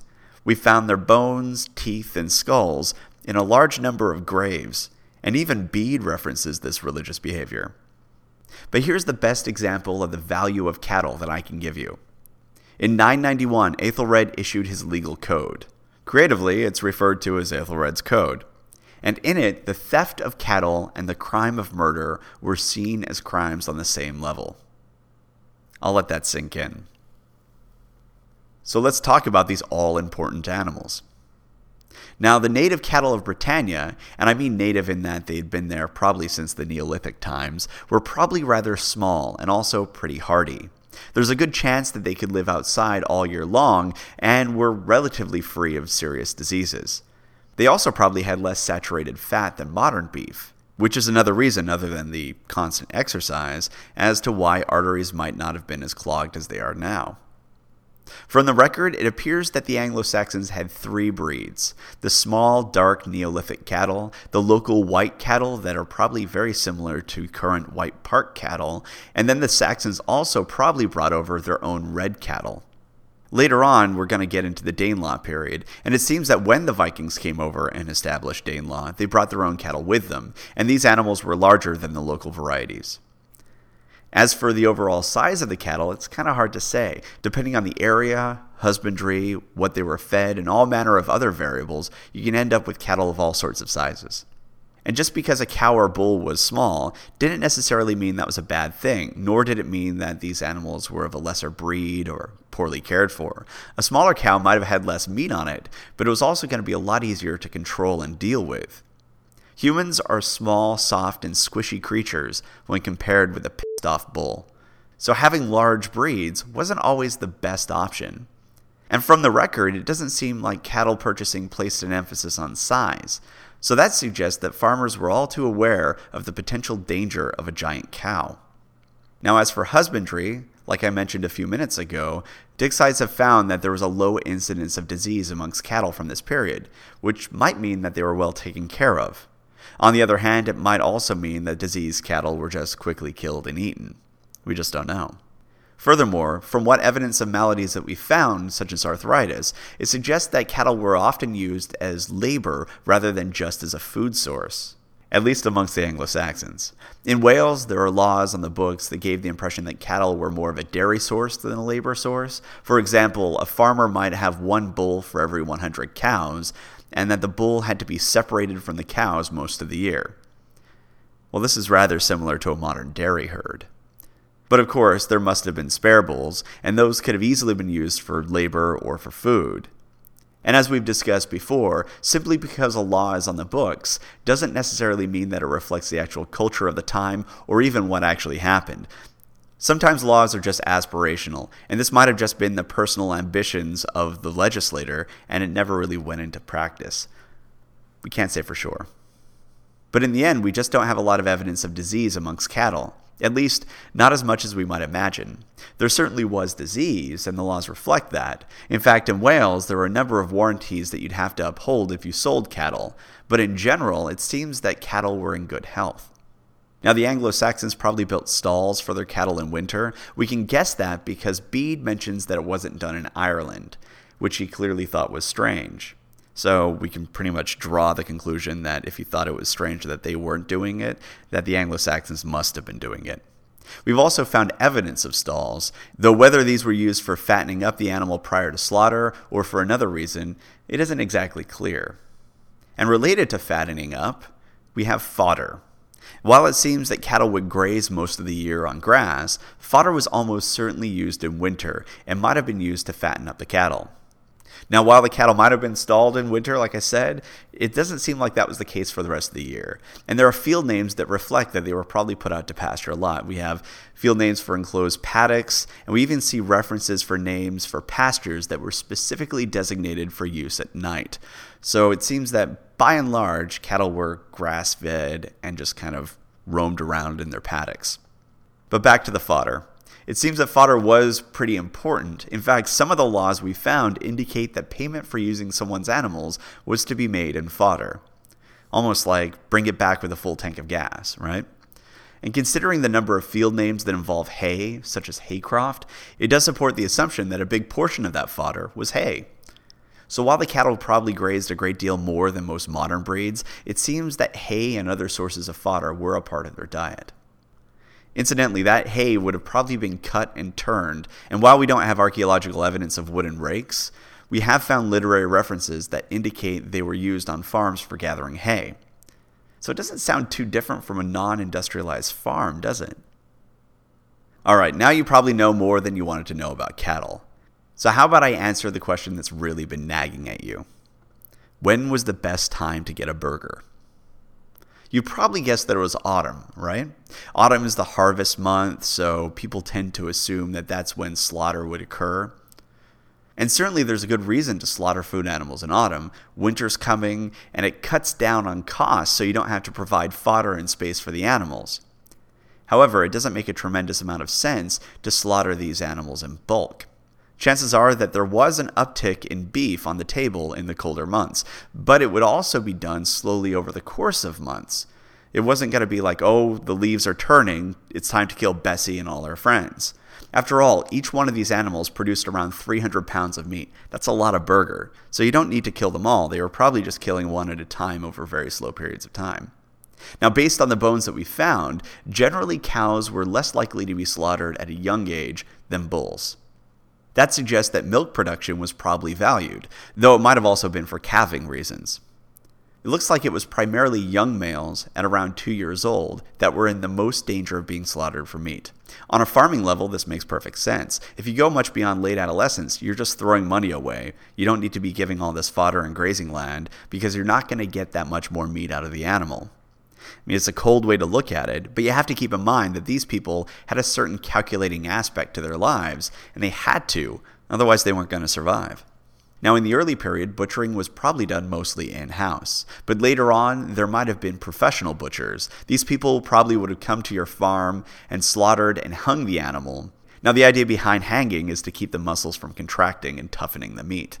And then they might have let it age a little. And again, this is done for tenderizing purposes due to the lactic acids breaking down cell walls. So after it had been hung and then left to age for around 1 to 3 weeks, they would return, joint, and salt the carcass for you in exchange for a portion of the butchered meat. Then they could turn around and sell that meat to other families. Now all of this assumes that it was being done in autumn or winter, in the cooler months. In the summer, you wouldn't have the luxury of allowing the meat to age because it could quickly go off on you. So if the butchering was done in summer, it was probably done in a single trip or with only a very short period of hanging and aging. Once it was butchered, very little of it would go to waste. For example, we have evidence of the brain and tongue being removed, marrow being used, probably for stews, fat being acquired. Even the offal was probably used, though it was never featured in food rent, which suggests that it was only for the lowest classes. So there you go. That's cattle in a nutshell. A pretty big nutshell, actually. So how about sheep? Those tasty, wool-producing, head-butting sheep. Well, the great thing about sheep is that they could live pretty much anywhere on the island except for the marshes. Consequently, sheep were a rather popular animal to keep and breed. By the time of the Norman conquest, sheep were more than a little bountiful in England, so we can be pretty sure that the Anglo-Saxon farms had a good number of them in the early days. Now, the sheep on their farms were probably the brown soy, the Iron Age sheep that came in a variety of colors, and the long-tailed white sheep that the Romans brought with them. And then later on, the Vikings would bring their black-horned sheep with them, though there are some who think that the black-horned sheep might have been indigenous to the island. Now, these early sheep were also generally smaller and lighter than the sheep we see today. So we have a variety of slightly smaller sheep, and a lot of them. What was done with them? Well, for a start, they featured in burial superstitions. In both Christian and pagan cemeteries, we found people being buried with a leg of lamb. It's odd that we found them in both types of burials, isn't it? But I suppose no matter what your religion is, you can agree that a leg of lamb is delicious, and maybe you need it in the afterworld. Now, other than that, what else were they good for? Well, sheep fertilize the fields, they provide milk, they can be skinned for leather, they provide wool, and they could also be butchered for meat. Oh, and they also headbutt you if you're not paying attention. I'm just saying. Now, by analyzing the bones, we've determined that, at least at some dig sites, nearly 25% of the flock were castrated males. And under Welsh law, a flock consisted of 30 sheep and a ram. This all suggests that a major purpose of keeping sheep was for the wool as well as a secondary food source, which makes sense, especially given that wool would become a major export for the island. A smart Anglo-Saxon farmer would avoid butchering the sheep and instead shear them, milk them, and also use their manure in the fields. Butchering, while it produces meat, is rather final and puts a stop to all the beneficial things that a sheep can bring to the farm. Also, sheep from this era probably would only provide around 22 pounds of meat. Compare that with the 300 pounds that a cow could provide. Now, at some dig sites, we've found as much as 20% of the flock were slaughtered as yearlings, and you might think that this is proof that the sheep were a major food source. But the vast majority of the remaining sheep appear to have either been slaughtered as mutton or have reached old age. And actually, an old fat sheep would have been seen as an excellent food source since it was high in calories, i.e. tasty, and also tender. So in this situation, economics nicely dovetailed with taste. The order of the day was probably to keep the sheep producing milk, wool, and dung for as long as possible, and then get it nice and fat and have lamb chops.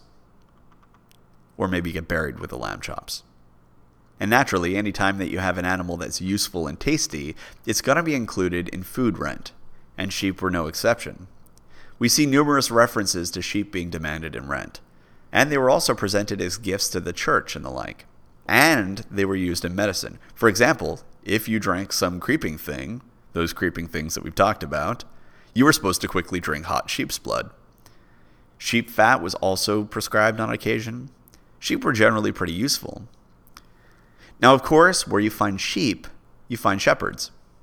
Sources differ on how well these shepherds did their job. Boniface talks about hirelings who were overlooking a flock and then fleeing at the first sign of danger as a parable for how the church was operating. Conversely, Aelfric speaks very highly of the shepherd. So chances are, just like today, some people were good at their jobs and some people just phoned it in. But in general, someone needed to keep an eye on the sheep anytime they were put out at pasture and be brave enough to scare off any wolves that might come by or any bandits that might want to run off with them. And actually, around this same period in time, we also start to see references to dogs accompanying the shepherd. And eventually that would lead, of course, to the sheepdog. Now, it's possible that the sheep were kept under cover and fed hay through the winter, but these were really hardy sheep, so there's a good chance that they didn't need it and were only given shelter and extra food if the winter was really bad. According to Welsh laws, it seems that sheep were thought to be a vector for a variety of diseases, and there are certainly plenty of references to livestock epidemics, though it's not clear what caused them. We see sheep sellers being held liable for rot, scab, red water, and the mange, as an example. Of course, we're talking about the Anglo-Saxons here, so if you had a sick sheep, they thought it was a pretty good idea to give it some ale. Seriously. You gotta love these people.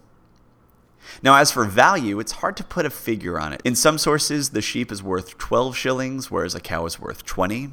So that places the value of a sheep at roughly half of a cow. That's significantly higher than I would expect, and higher than it is now. Conversely, other sources have placed the value of a sheep at roughly the same level as a pig. So it's just hard to pinpoint.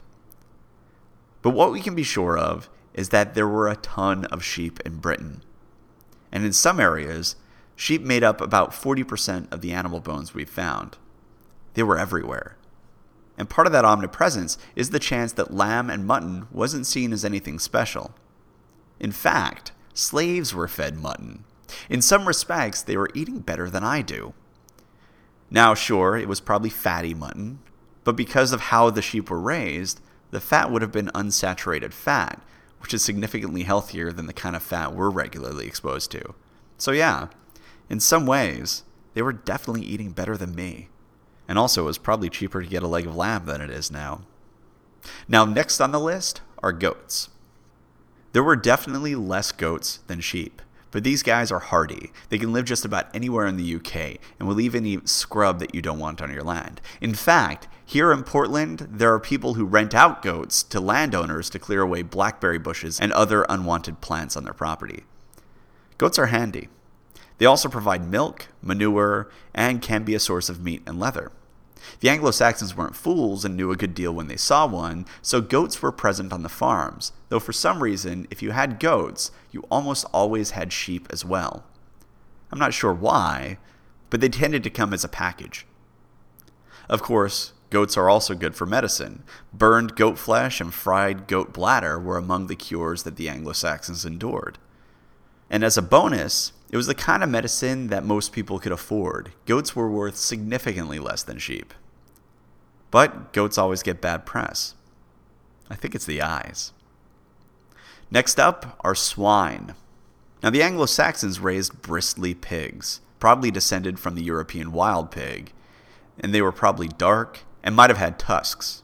They sound a bit like wild boars, though they had shorter legs and they were rather small compared to modern pigs.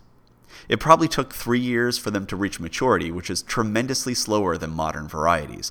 Predictably, most pigs were slaughtered by their 3rd year. This is because pigs were primarily a food animal, as they don't produce milk or wool. That was just fine for the Anglo-Saxons, though, because the fatty meat that pigs provide would have been favored, since we're still about a millennia away from the cultural shift towards lean meat. And we do see that pigs appear rather often in food rent, so it seems that just about everyone was digging on swine. This makes sense because pigs would have been popular due to their risk-averse nature. You see, the thing is that pigs breed like rabbits. They just go crazy. So the fear of disease and loss would have been reduced. If something catastrophic happens, you can just replenish your stock much quicker with pigs than you could with cattle or sheep. So in general, if you're a farmer, having pigs was a good investment. Now, if you kept pigs, chances are that you keep them in a pen or keep them tethered by their back leg. Though not all the time, there's evidence that they would be allowed to forage on the loose, even in settlements. And from analysis of place names and literary sources, we can also find evidence of the use of styes. But the thing that caught my attention was that the swineherds would drive the pigs into the forest in autumn and then stand guard against wild animals and pig rustlers. This would go on from September until January. This is the best time for the pigs to be in the forest, rooting around and finding acorns and stuff, which would allow them to get nice and fat. But what an awful job. However, being a swineherd was on par with being a beekeeper in Anglo-Saxon society, so you had a place of pride in the community. Obviously, you weren't a lord, but it was a pretty good job if you could get it. And if you were the lord's swineherd, you might have even received additional payments. So maybe it was worth the discomfort. It definitely was for the pigs, because every time they came back from the woods, they would be all fat and delicious. So the time in the woods was well spent. Now, predictably, this led to conflict over rights to use certain areas of the woods, or even the rights to use the woods at all.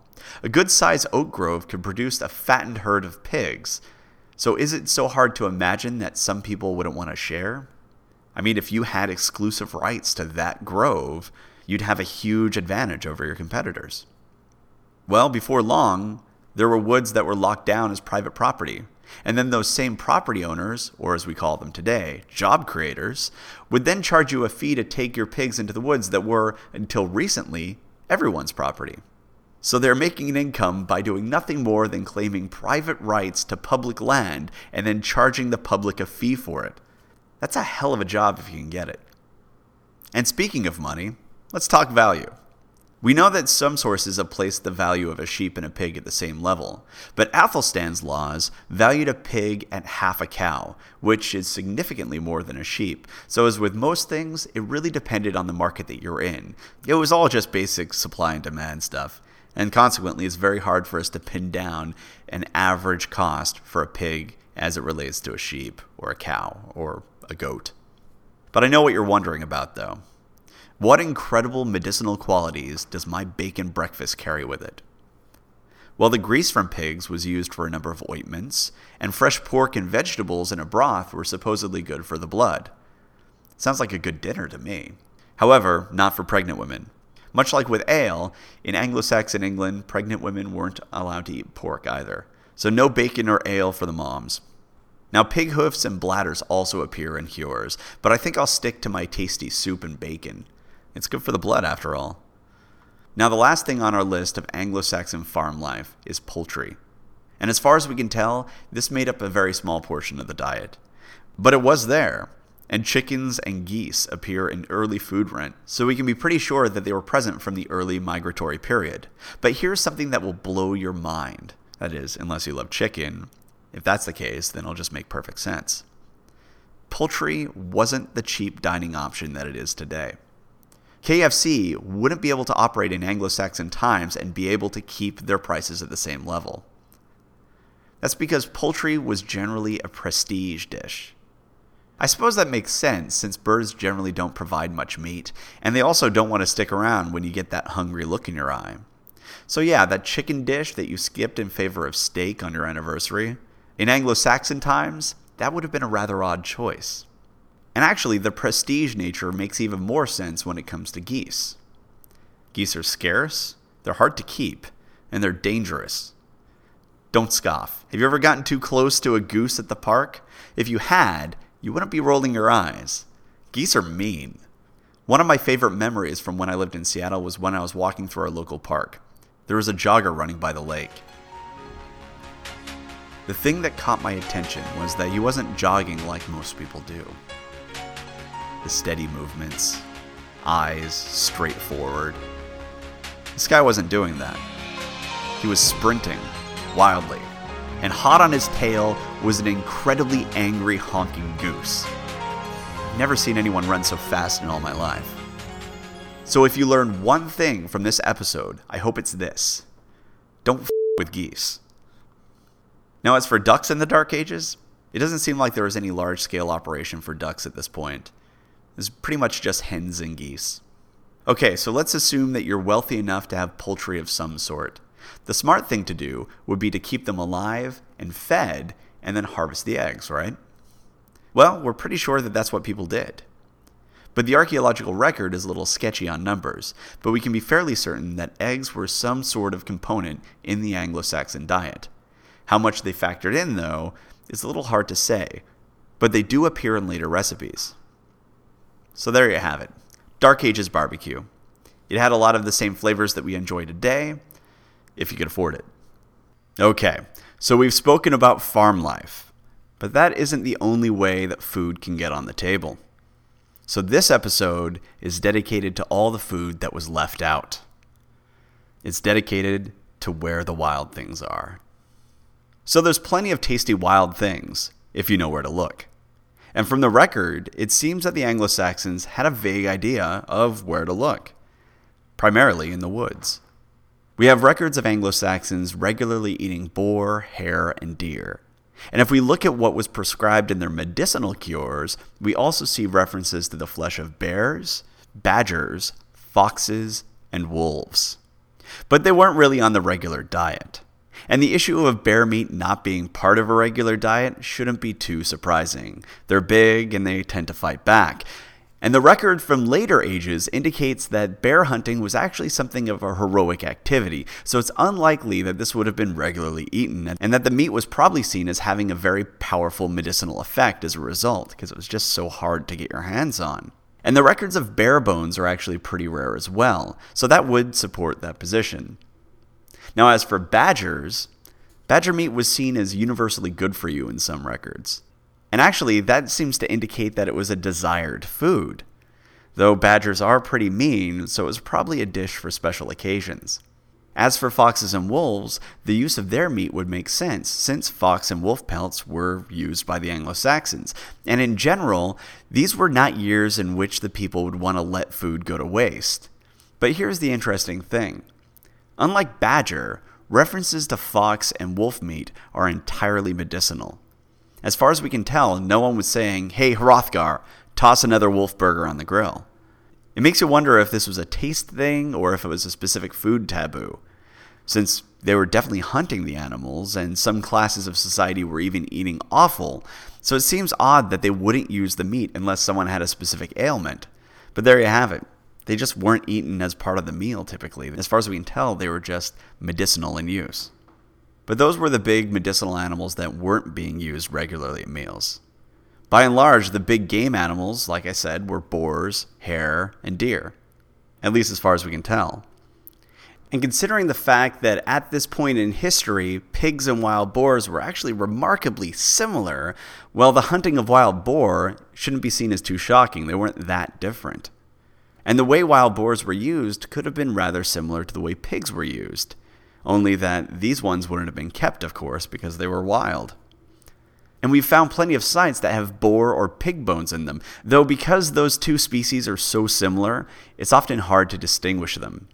So it might be one, it might be the other, it could be both, we just don't know.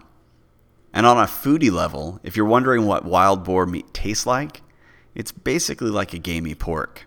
It's not too shabby, and if you decide to have a wild boar burger, try it with horseradish. It's pretty great that way. Now, what about the hares? We talked about hares. What about the hares? Well, we've got hare bones all over the place. So when taken in combination with written references from later dates, we can be pretty sure that they were eaten as part of a regular diet. If you could catch them, of course. But the big one I want to talk about today is deer. Deer bones are plentiful from this period in time. It seems that everyone loved venison. And there was what appears to be a marked increase in the consumption of venison immediately following the withdrawal of Rome. That makes sense, I suppose. Society was starting to break down, and it's harder to get things to and from market, and then you have issues with raiders and bandits, and of course Saxons and Picts and the Irish. Well, in that situation, it's quite likely that you would have lost your pigs, your chickens, your cattle, and when the Saxons showed up on your doorstep, you probably legged it, so you also lost your fields, and you just counted yourself lucky to be able to disappear into the woods and the hills and survive, just weather the storm. And in that situation, foraging and hunting deer might have been all you could do in order to keep your family fed during those turbulent times. And that taste for deer, or maybe that necessity, seems to have continued for a while. But here's the interesting thing about venison. It had a dual nature that depended on where you were from. Some regions had relatively small quantities of deer bones that had been found, while others had rather plentiful finds. So what does this mean? Well, it's honestly hard to say. If you had a lot of deer bones, it could indicate that this was a place where the wealthy and the powerful congregated, since venison was sometimes referred to as a meat for the upper class. But it also might indicate that this was a deeply impoverished location that had been raided to the point of subsistence living, and so the survivors had no choice other than to hunt for deer in order to keep food on the table. This is an incredibly uncertain period in history for us. Now, as for the actual hunting of the deer, the first question that you should probably be asking is who owns the deer? Well, like with most things, that's kind of hard to say, and it really depends on the period of time that we're talking about. At some point before the Norman conquest, sections of lands were being cordoned off and established as deer parks. For example, there were laws in Wales that made it illegal to steal a deer from a deer park. Well, that indicates that, much like the fee-based woods that were used for fattening up the pigs, there were also areas of land where the deer were considered the property of that particular landowner. And we have references that seem to indicate that many English wooded areas were apportioned out by the 9th century, which would have restricted the hunting of larger game such as deer to only those who could acquire the rights to do so. So in general, who owned the deer? Well, in the later years, whoever owned the land, or maybe it was just the king, it really depends. Now, why did that change come about? Well, this apportioning might have started to try and mitigate the damage that the deer were doing to crops, since they could just wander in and start chowing down. So if you had an enclosure that you drove the deer into, that would hopefully keep them from eating all your turnips, and it would also provide for a fairly easy way for you to hunt and get venison. The problem with that theory, of course, is that it would be much easier to build a wall around your farm than it would be to build a wall around a wooded area to house a bunch of deer. Now, it might have been because during the early migration period, there was widespread depopulation, and thus the hunting of lands opened up, and soon most anyone could hunt, and it remained unregulated. And then as populations grew and settlements expanded, it became clear that hunting needed to be regulated as the available hunting land decreased. It's possible, though the trouble with that is that the laws appear to be focused more on property than wildlife management. Now, it also could be that as populations grew, certain people recognized that their favorite hobby of hunting was getting kind of crowded, and they had the perfect patch of ground that they loved to hunt in, and they got tired of all their neighbors coming in and killing the game that they were stalking. Basically, they might have just been feeling a little bit claustrophobic and possibly greedy. That's also possible. And for my money, I'm going with the gimme it, it's mine theory. But really, we don't know exactly why this came about. But we do know that by the 9th century, we had areas being portioned off, and we have references to deer parks and the like. But the interesting part about all this is, like I said, these references predate the Norman conquest. Earlier assumptions had been that the Normans came in, took the public land, made it theirs, and told everybody, no, you can't hunt anymore, and thus you had the establishment of hunting as a noble pursuit. And there is a great deal of truth in that, but the fact that deer parks were established before William invaded and that the land had already been chopped up tells us that things weren't as egalitarian as we might want to believe, and that when William invaded, areas were already getting kind of chopped up when it came to hunting in Britain. But that being said, we don't know exactly when the deer parks first established, nor do we know how prevalent they were in those early days. And as a counterexample, there are some indications that some hunting grounds were held by the community. So like with many things, this wasn't uniform, and rather it was more of a case-by-case matter. But in the end, it seems that hunting was a pretty common thing, regardless of whether it was on public land, land you had to pay a fee to enter, or even on land you had to sneak onto. And the tools of the trade were widely varied. Anyone could pick up a stone and hurl it, but that was pretty much only useful if you were trying to get a bird or some other small animal that was nearby. And even then, it was only viable if you had great aim and a strong throw. If you throw a stone at a badger, you'll just piss it off. And you only make the mistake of throwing a stone at a bear once. So what else was there? Well, there's the bow and arrow, of course. But the problem with that is it's not cheap or easy, so only trained hunters with the income to be able to afford a good bow and arrow would have been using that method. However, a good bowman would have been pretty efficient in the woods. Snares and pit traps were also useful for catching smaller creatures. But if you wanted to face off with something larger, like a deer or a boar or even a bear, you'd probably need a spear. It seems that the possession of hunting spears was actually pretty common. We see spearheads in a large number of graves for men, so this was probably the weapon of choice. And its presence in male graves also indicates that at least this form of hunting was primarily done by men. Now, nets were also being used and were actually referenced by Aelfric. And finally, we've seen evidence of hunting dogs who would have assisted the hunters in tracking down and capturing prey. And the neat thing about hunting dogs is that dogs are scavengers. They can live just fine on scraps. So most households, unless they were in dire situations, could have supported at least one dog to help out with the hunting. Of course, this dog would need to be more mobile and effective than Kerouac, but there you have it. Speaking of Kerouac, I've responded to requests from listeners, and now there's a photo of him on the About the Podcast page on our website, in case you're wondering what my mangled little pooch looks like. All right, back to hunting. So basically, many of the methods of hunting hadn't changed tremendously over their prehistoric ancestors.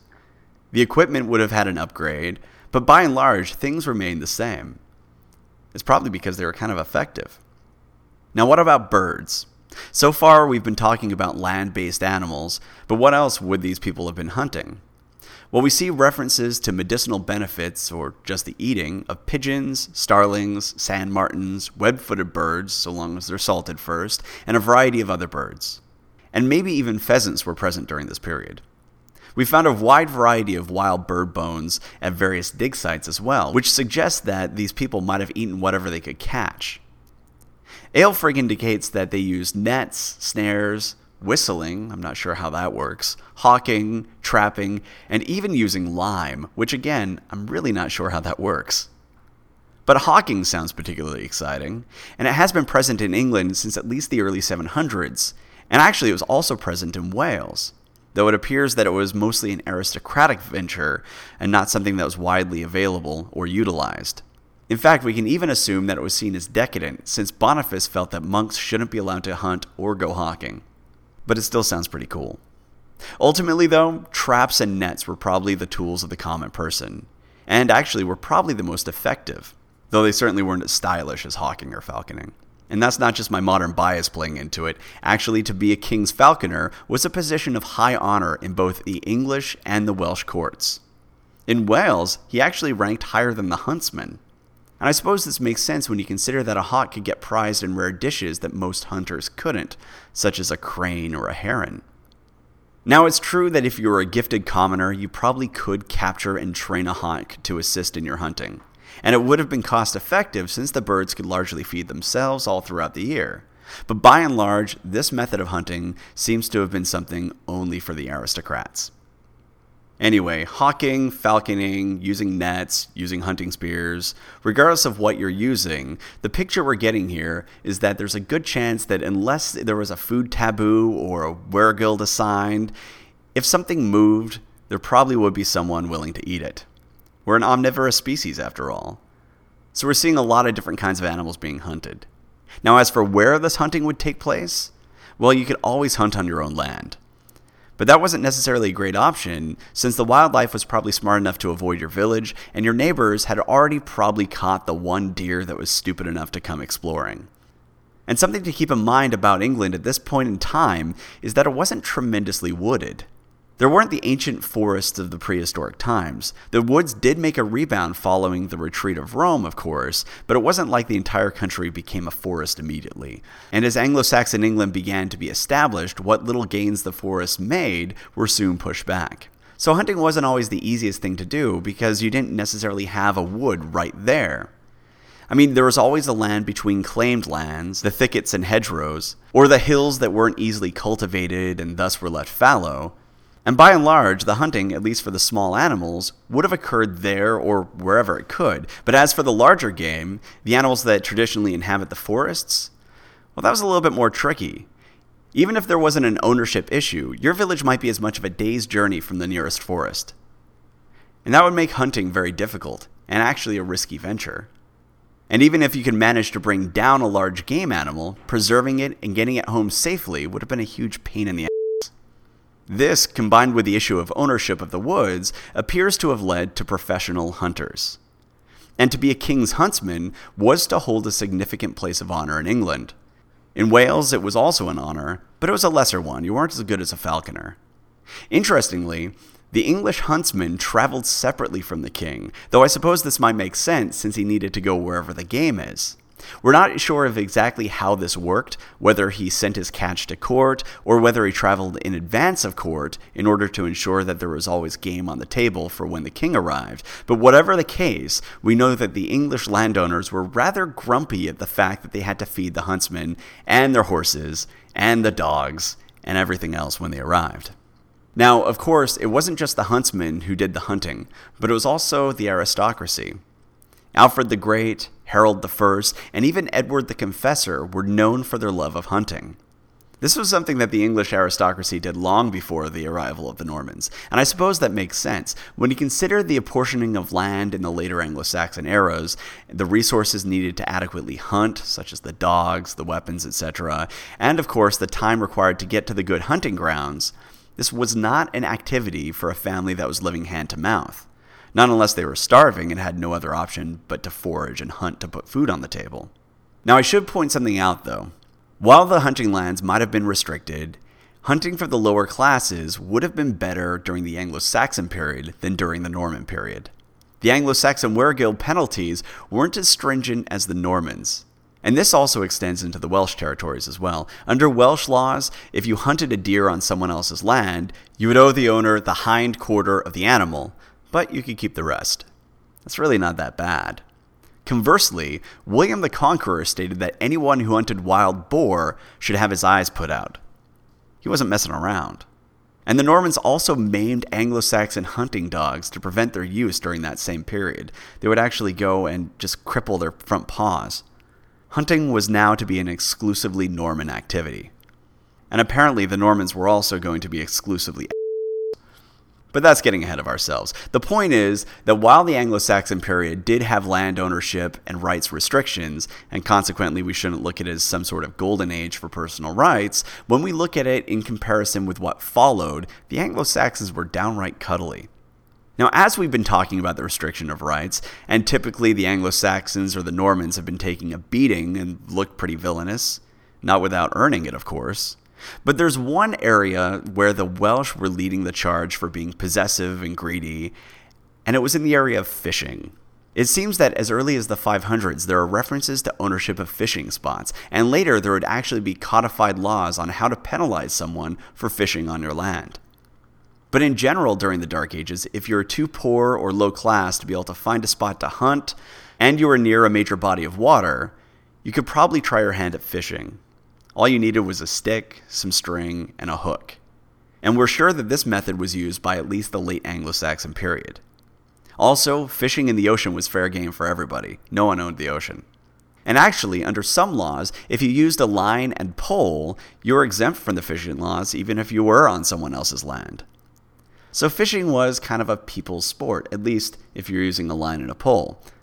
Now, you could also use a trident, which has the advantage of making you look either like the most badass person in the world as you're stood up there hurling your trident into the water, but it also carries with it the disadvantage of making you look like the most inept person in the world as you're repeatedly stabbing the water and getting nothing, and it also doesn't carry the legal immunity that the fishing pole does. You might also try stationary nets if you're near a place where the fish would regularly pass through and direct the fish closer to shore so you could harvest them that way. In that situation, you might actually have some luck with your trident. And of course, if you're a professional fisherman, you could have also gone out in boats and used nets and other tools to catch the fish. Now, the presence of fish in food rents suggests that they were pretty common in the regions of the island that could support it. But they were also present at feasts, and the monasteries would sometimes receive large numbers of them for their order. And they also feature fairly heavily in Christian miracles from the era, so it seems that they were also seen in a pretty positive light. The point is that by the end of the Anglo-Saxon period, fish were pretty common. Actually, there are arguments that whales and porpoises might have even been hunted for food. And also, shellfish were probably being eaten by the coastal English and Welsh. Perhaps in large quantities, since they didn't have the status that fish did, and therefore they would have been cheaper for the common people to eat, and there would have been so much competition. So in general, there was probably a fair amount of wild fish in their diet. Now, no discussion of wild things of Dark Age Britain would be complete without discussing bees. Honey was a common sweetener from this era, after all. And fun fact here, beekeeping stretches back to the Roman times. But early in the Anglo-Saxon period, it seems that beekeeping wasn't practiced. We can guess that because in Anglo-Saxon England, anyone who finds honey, at least in the early era, gets to keep it. Well, if people were professionally keeping bees at that point, you're not going to have a finders keepers rule, are you? Otherwise, those poor beekeepers would be constantly under siege by both the bees and their neighbors. So we can be pretty sure that they weren't keeping bees in the early period. But by the late Anglo-Saxon period, things had changed, and it seems that by that point, they'd worked it out and were now keeping bees domestically. And you might be wondering how on earth one keeps bees, especially in that period. Well, very carefully, I would imagine. The most interesting thing I learned while looking into this is the fact that bees don't leave after you harvest the honey. They just kind of shrug their thoraxes and just go right back to making more honey. They tend to just follow around the queen. Now, to begin with, back when they were harvesting wild honey, what they probably did was they cut a hole into an old tree trunk where the swarm was and just harvested right through there, sort of like a window into the hive. And this method would actually continue even after the bees have become domesticated, because there still were wild swarms in the forest that could be harvested like this. The wild swarms never really went away. But over time, some industrious people would have started making wicker hives and then would have relocated the bees to those hives. This would make it easier for the beekeeper to exert ownership over the hive and manage it. And actually, this had a beneficial aspect for the bees in a kind of odd way. First, it prevented over-harvesting, but second, the beekeeper had a vested interest in keeping the bees alive and healthy. So in a bad year or in a tough season, he or she could provide the bees with honey syrup to get them through the rough patch. Now, to get the honey, they would cut a portion of the comb and let it drip into a container. This is called run honey, and it was probably the most valued kind of honey. It still is today. They would also probably crush the comb and sieve it in order to get the last bits of honey out. And this was probably the less desirable honey. And as we talked about earlier, then they'd chuck those crushed honeycombs into a vat of water and they'd try and make mead out of it. But honey wasn't just for alcohol, it was also a common sweetener. And it also featured in food rent. And by the late Anglo-Saxon era and early Norman period, beekeeping was actually quite common. Typically, it was more likely to take place in the west than the east, but it was fairly prevalent in general. Also, wooded areas typically had wild swarms in them, like I said. Interestingly, by the time of Alfred, the theft of a swarm was seen as a crime on the same magnitude as the theft of a stud horse. The question is, of course, how do you prove the theft of a swarm? One swarm looks very much like another.